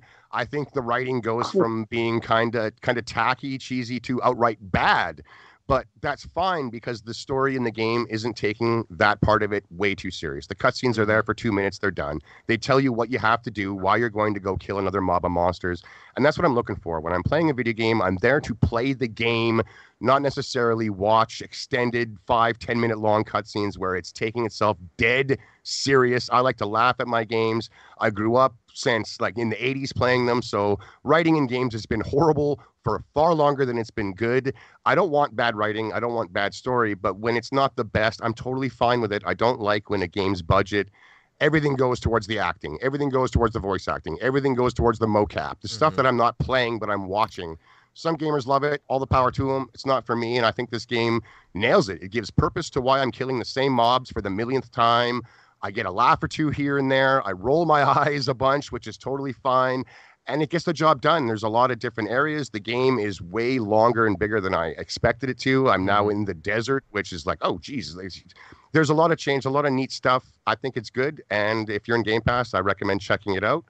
It may not be, the greatest thing of all time for you, but, the barrier to entry is low. And it's doing really well. It's topping Steam's concurrent players, like 120,000+ at once at its peak, which destroyed Avengers at 25.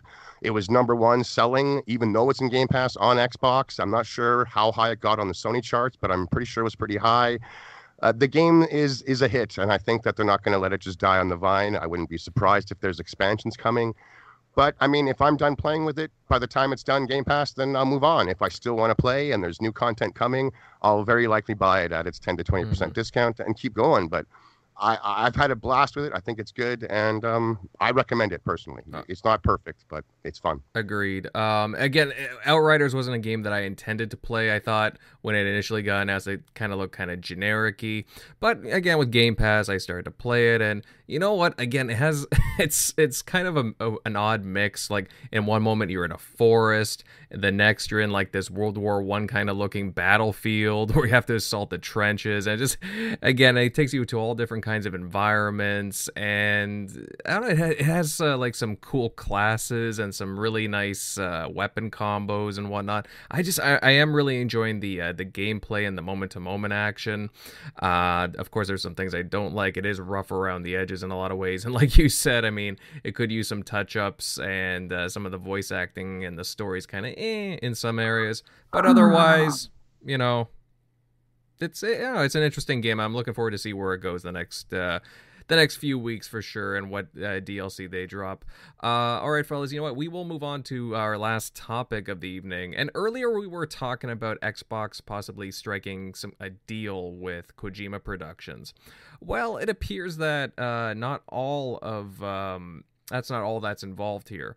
And they're working with more third-party studios for exclusive titles. And according to Windows Central's Jez Corden, they have some interesting partnerships. He was teasing a cyclone emoji and a hint of a new IP. And even earlier today, another Windows Central personality, Miles Dompierre, he teased 4 projects separate from the Kojima deal.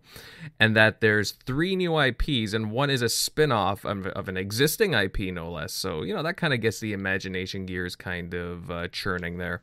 Guys, it seems like Xbox is going to be very aggressive going into this gen. Centurion, what are your thoughts on these rumblings? And do you have any ideas on who you think these studios could be working on the games? Man, I've been trying to really think about who Microsoft could be talking to, because, I mean, who has Microsoft not been talking to before the pandemic? Phil Spencer was all over the globe. I mean, every time you opened up Twitter or any kind of form of internet, you were seeing Phil Spencer somewhere. I really don't know what studios per se, outside of, like, everybody knows about the Kojima thing. We've heard a lot of rumblings about Konami. Dude, sky's the limit right now. Like, everybody says we're in the golden age of gaming. I have to be completely in agreement that we're in a golden age of gaming. But as a result of the pandemic, we have seen some really crazy growth in gaming, and it's almost made it unpredictable, because, I mean, who would have predicted that when everybody was told to go home, they were all going to grab a game console on the way? And all of a sudden, the gaming is exploding globally. Microsoft acquires Bethesda for $7.5 billion. I mean, like, all of a sudden, gaming has surpassed almost movies and television as a choice of entertainment. So, at this point, I really do not know off the top of my head who. I mean, you could throw names at the wall every single day, but I really wouldn't even know who to start with. I realize it's a loaded question, and it really, you know, intrigues, you know, who could it be, really? It's interesting that there's more and more like close to confirmations coming out from whether they be like insiders or just even journalists. Let's say, again, all these Windows Central guys confirming, yeah, they got some pretty big deals in place, and you'll be very surprised who they work for. A lot of people think they have something with Avalanche, for example, but I mean, the sky's the limit. You look at Jez's tease with a cyclone emoji, it's like, who could that be? Or is it really a cyclone? I know, I've been sitting there staring at that little emoji going, what the heck is this? But I've noticed a lot of people, though, for some reason, are harping on the fact that, like, when I've been really thinking about it, the one thing that I've wanted, I guess, say, and this might trigger Shady, everybody for some reason seems to gravitate around these third-party deals, because they're like trying to say, like, oh, Microsoft's lack of first-party big exclusives, because we're going to have to wait for Fable, we're going to have to wait for what's going on at the Initiative, we're going to have to wait. And it's just like, you want to honestly tell somebody to just shut up, be quiet, because, yeah, you have to wait. You know, it takes time. We all saw what happened with Cyberpunk when you try to rush something and it totally backfires. We need to stop going around telling these developers to rush. We need to let them have the time they need to really create a quality product. But also at the same time, Shady even said it earlier, there is games falling out of everywhere when it comes to Microsoft. So like I really don't know what holes they really need to fill off the top of my head. If I want to go play A kiddie style game, I'm pretty sure Microsoft has something like that. Same with any genre I'm really looking for. Microsoft has been doing a really good job, and everybody talks about aggressiveness. They are becoming aggressive, but I don't really think they're doing it in a very asshole-ish way. They're being aggressive, they're making their presence known, but they're definitely being respectful, and they're also wanting to help uplift companies that they do business with. That's where I think Microsoft really takes very close consideration on which companies that they really want to work hand in hand with, just because of situations like Fable Legends, Scalebound. They've been bit on the hand over deals like that, so they're very cautious, but also at the same time, I feel Microsoft has their morals or the way they want to do business, and so they try to find companies that kind of line up with that. Mm-hmm. No, totally, man. Yeah, well, you can't blame any of these publishers and companies for going out and trying to address, some holes in their launch lineup or whatever it may be, because again, sometimes you're just not now if we're talking launch lineup, yeah, but I feel Microsoft actually has a really lot to offer me when it comes to the diversity of the software that they provide. I don't feel like there's like a cookie cutter recipe that's handed out to developers on like, hey, just in case, we've been told this is a formula that works. Yeah, they're not Sony. Exactly. It's not like I'll say it. They're not. It's not like they're handing you that file folder, going, this is what we're looking for. Microsoft is like, hey, yeah, you work for us now. Keep doing what you do. You guys have a great day. And like, I mean, it's like they let the companies kind of still do their thing. Obviously, it's not like they're letting the inmates run the asylum kind of thing. They're obviously wanting these companies to produce a good quality game. But that's where I like how Phil Spencer and a lot of these companies are starting to come to the idea of it's going to take time to make these games. We're willing to let you know these games are in the oven cooking, but at the same time, we don't know exactly when they're going to be ready, but we do promise they will deliver. Mm-hmm. You know what? I'll take a stab at the hint of what Jez is kind of teasing. What do you think, Invader? I think that it's not a Cyclone at all, but it's meant to imitate it. I think it's actually like supposed to, I don't my studio guess is Iron Galaxy. They have a game because it kind of looks like a Galaxy kind of spiral as well. And I don't know, they've been kind of quiet, to be honest. So yeah, what the hell has Iron Galaxy done since the last couple seasons of Killer Instinct? I can't. They did that right game that flopped, Extinction. Oh, okay. Yeah, but I don't know what else they've been doing besides like being a porting studio. So, I mean that's and they've been kind of quiet. So, and they're friendly with Microsoft, so I could see them possibly doing something. True. That's the type of studios that do these type of deals with Microsoft Publishing, right? Is I got an idea, I don't necessarily want to be bought, but I do need funding, and that's where Ori came from and stuff like that. So yeah, the guys that did Finding Duke did say they knew what Jez was talking about with that emoji, and he was saying it's supposed to be like a really, from what he's heard and or heard from it, he hadn't obviously seen it yet, but it is supposed to be something pretty unique that's going to be pretty, get everybody's attention. So I guess we're probably gonna have to wait for June for that, but But he said we're probably going to be excited. He didn't obviously want to, and him and Jez were both saying that, they don't want to ruin what it is, take that away because they know, but from what they've been told. But what's everyone's opinion on people doing that? Like you find out something that's coming and they know, like some of these are years out. They're not going to say it for years, but I know that something big is coming. It's awesome. It's big. It's wicked, but I'm not going to say it because I don't want to, like, what is everyone's opinion of when that happens? I'm not a huge fan. On one, it kind of builds up a little bit of hype, but hype for what? No idea. No clues, no hints other than it's big, it's exciting, period.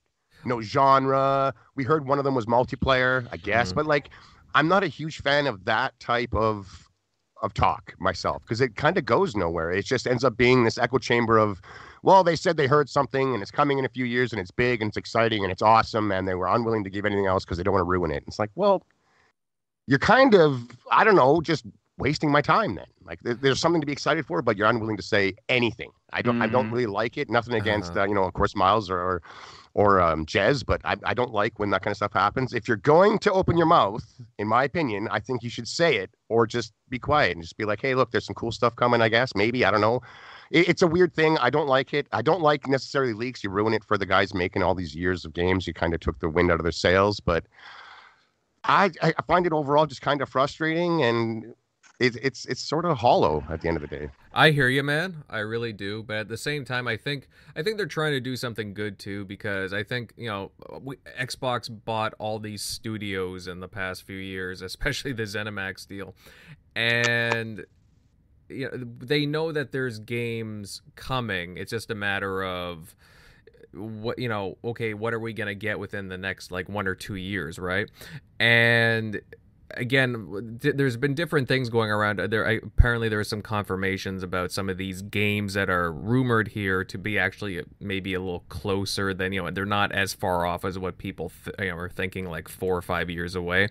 But I mean, they're just excited, and they want the fan base to know that, hey, there are other things coming. It's not just going to be a whole bunch of internal studios. They're going around the industry trying to pick up address certain things in their game catalog that might be missing, and just to pick up and just more deals. I mean, that's just being competitive, right? So what I like is it sounds like they're helping to fund a game's development with these deals. They're not swooping in and buying a game that is done, ready to come out on all the consoles and saying, "Now just ours. Keep it off of that one." They're not doing that.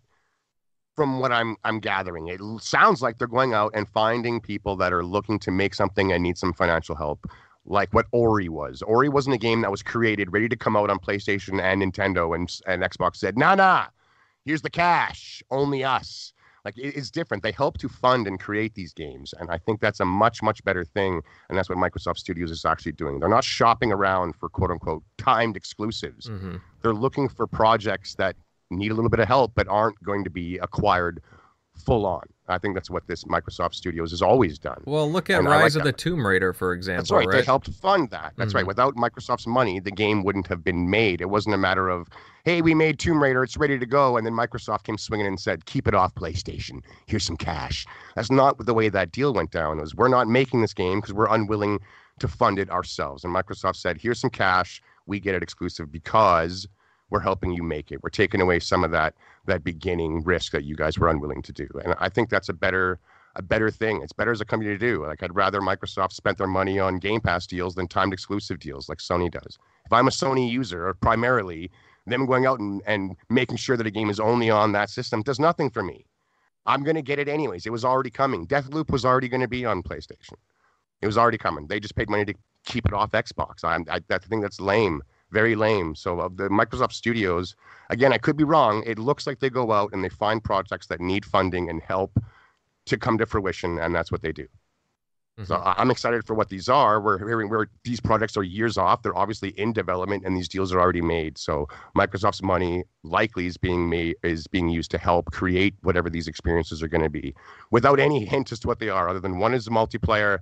They're exciting and they're big. And I guess one of them is from a studio that no one saw coming or something.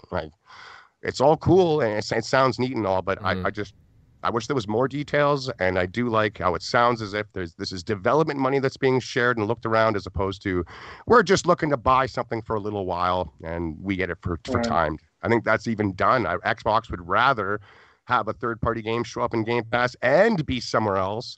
Because when it works good and that game sells well on other platforms and on its own it's just better in Game Pass. It makes Game Pass look better for them. So time stuff is no good, but I think Microsoft Studios doing what they're doing is fine. It's not the same thing as a timed deal. Mm-hmm. Yeah.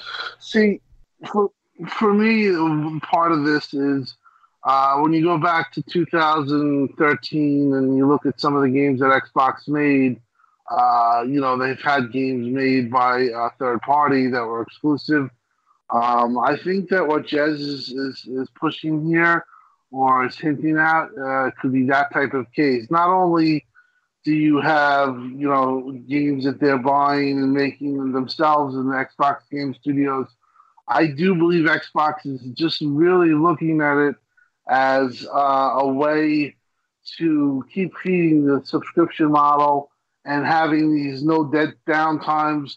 So for me, from what I've heard, what I gather from what Jez has been saying or hinting, there's 3 games, and whether it's from publishing, Xbox Global Publishing, or it's being exclusive by third party. I think that's. I don't think this is require acquisitions. That's more along the lines that that's what it's going to be, and they might be doing some maybe older IPs for Xbox or something, reviving something like that. But just basically, the way I look at it is you're adding 3 more new AAAs that are going to be in the pipeline. And in the end, I think Xbox is just looking to really have no gaps, just really have it where the overall value of Game Pass is accepted and synonymous with Xbox, and having Xbox as a console, really having Game Pass, and just be able to play all these games all the time on all these devices all over is the new motto. And I think they're going to nail it. And I think that there's going to be a shit ton of games that are going to be in the pipeline. Maybe not everyone hits, but you're going to get some hits, and you're going to get ebbs and flows of all these games that are coming. But one thing's for sure, they are playing absolute monster hand of content, and they're going to throw that all at you, the Game Pass user, all of us, the gamers. And I just, it's just great to see how, the evolution, how it first started out, and people on this panel, how we all kind of like the idea, and kind of how it just is evolving.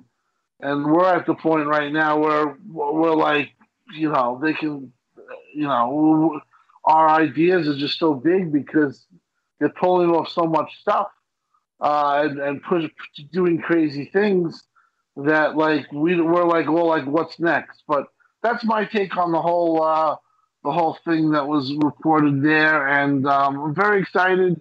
I think that they're going that extra mile, and it's just very good for people who supported Xbox and didn't leave when it was tough, and kind of stood it out. And a lot of people on this panel were like that, and just good to see that now it's like kind of like everything's positive, everything's good, and we're excited, and that's the best thing that you can say. We're excited. We're waking up tomorrow wondering what's next. What are they going to be, pushing out tomorrow? Yeah. And hey, who knows? I mean, there might be some news that drops tomorrow morning for all we know. So Monday seemed to be a good... there is. Yeah, exactly. So I'll be curious to see what drops tomorrow. But all right, guys, I think on that note, we're going to start to sunset tonight's show. And you know what? Hey, I got to say, what an episode it's been. Lots of talk regarding Xbox and Kojima, Square Enix, our thoughts on MLB The Show, Outriders, and more. And to everyone that joined in tonight to listen to us this evening, we really appreciate you guys being here. ATL, Justin, Infinite, Dreadpool, who else do we got here? There's been so many others that tuned into us. We really appreciate you guys. Other Zinc, K Mega, hey buddy, thanks for joining here. And honestly, guys, if you happen to enjoy tonight's show, then consider subscribing and hitting the like button. Honestly, I'm not a big fan of, repeating that kind of stuff, but the YouTube algorithm kind of favors it. So, it does help us out. So we really appreciate that. But with all that said, guys, let's get to some of these outros here, starting with our guests. And hey, Fork Boy, it was a blast having you on here, pal. We've definitely got to get you on again. Where can everybody follow you at? Thanks for having me. It was a blast being able to talk to you guys and being on here. You can find me at forkboy_gaming on Twitter, and find me Gaming Beyond the Box on Wednesdays at YouTube at 8 p.m. Eastern. Nice. And I buddy. guess Xbox. Yeah, I guess so. Yeah, man. Yeah, definitely check out Gaming Beyond the Box. Great crew there with Wilmy Hood and all them. Next up, Shady Buddy. Hey, loved your commentary tonight. Always a very lively discussion with you around. Where can everybody follow you at, bud? Hey, not a problem, man. And thanks again, Invader, for having me back. Like I said at the beginning of the show, I took damn near this whole year off of the community, man. I used to podcast weekly with a bunch of people. I used to be a part of some big shows.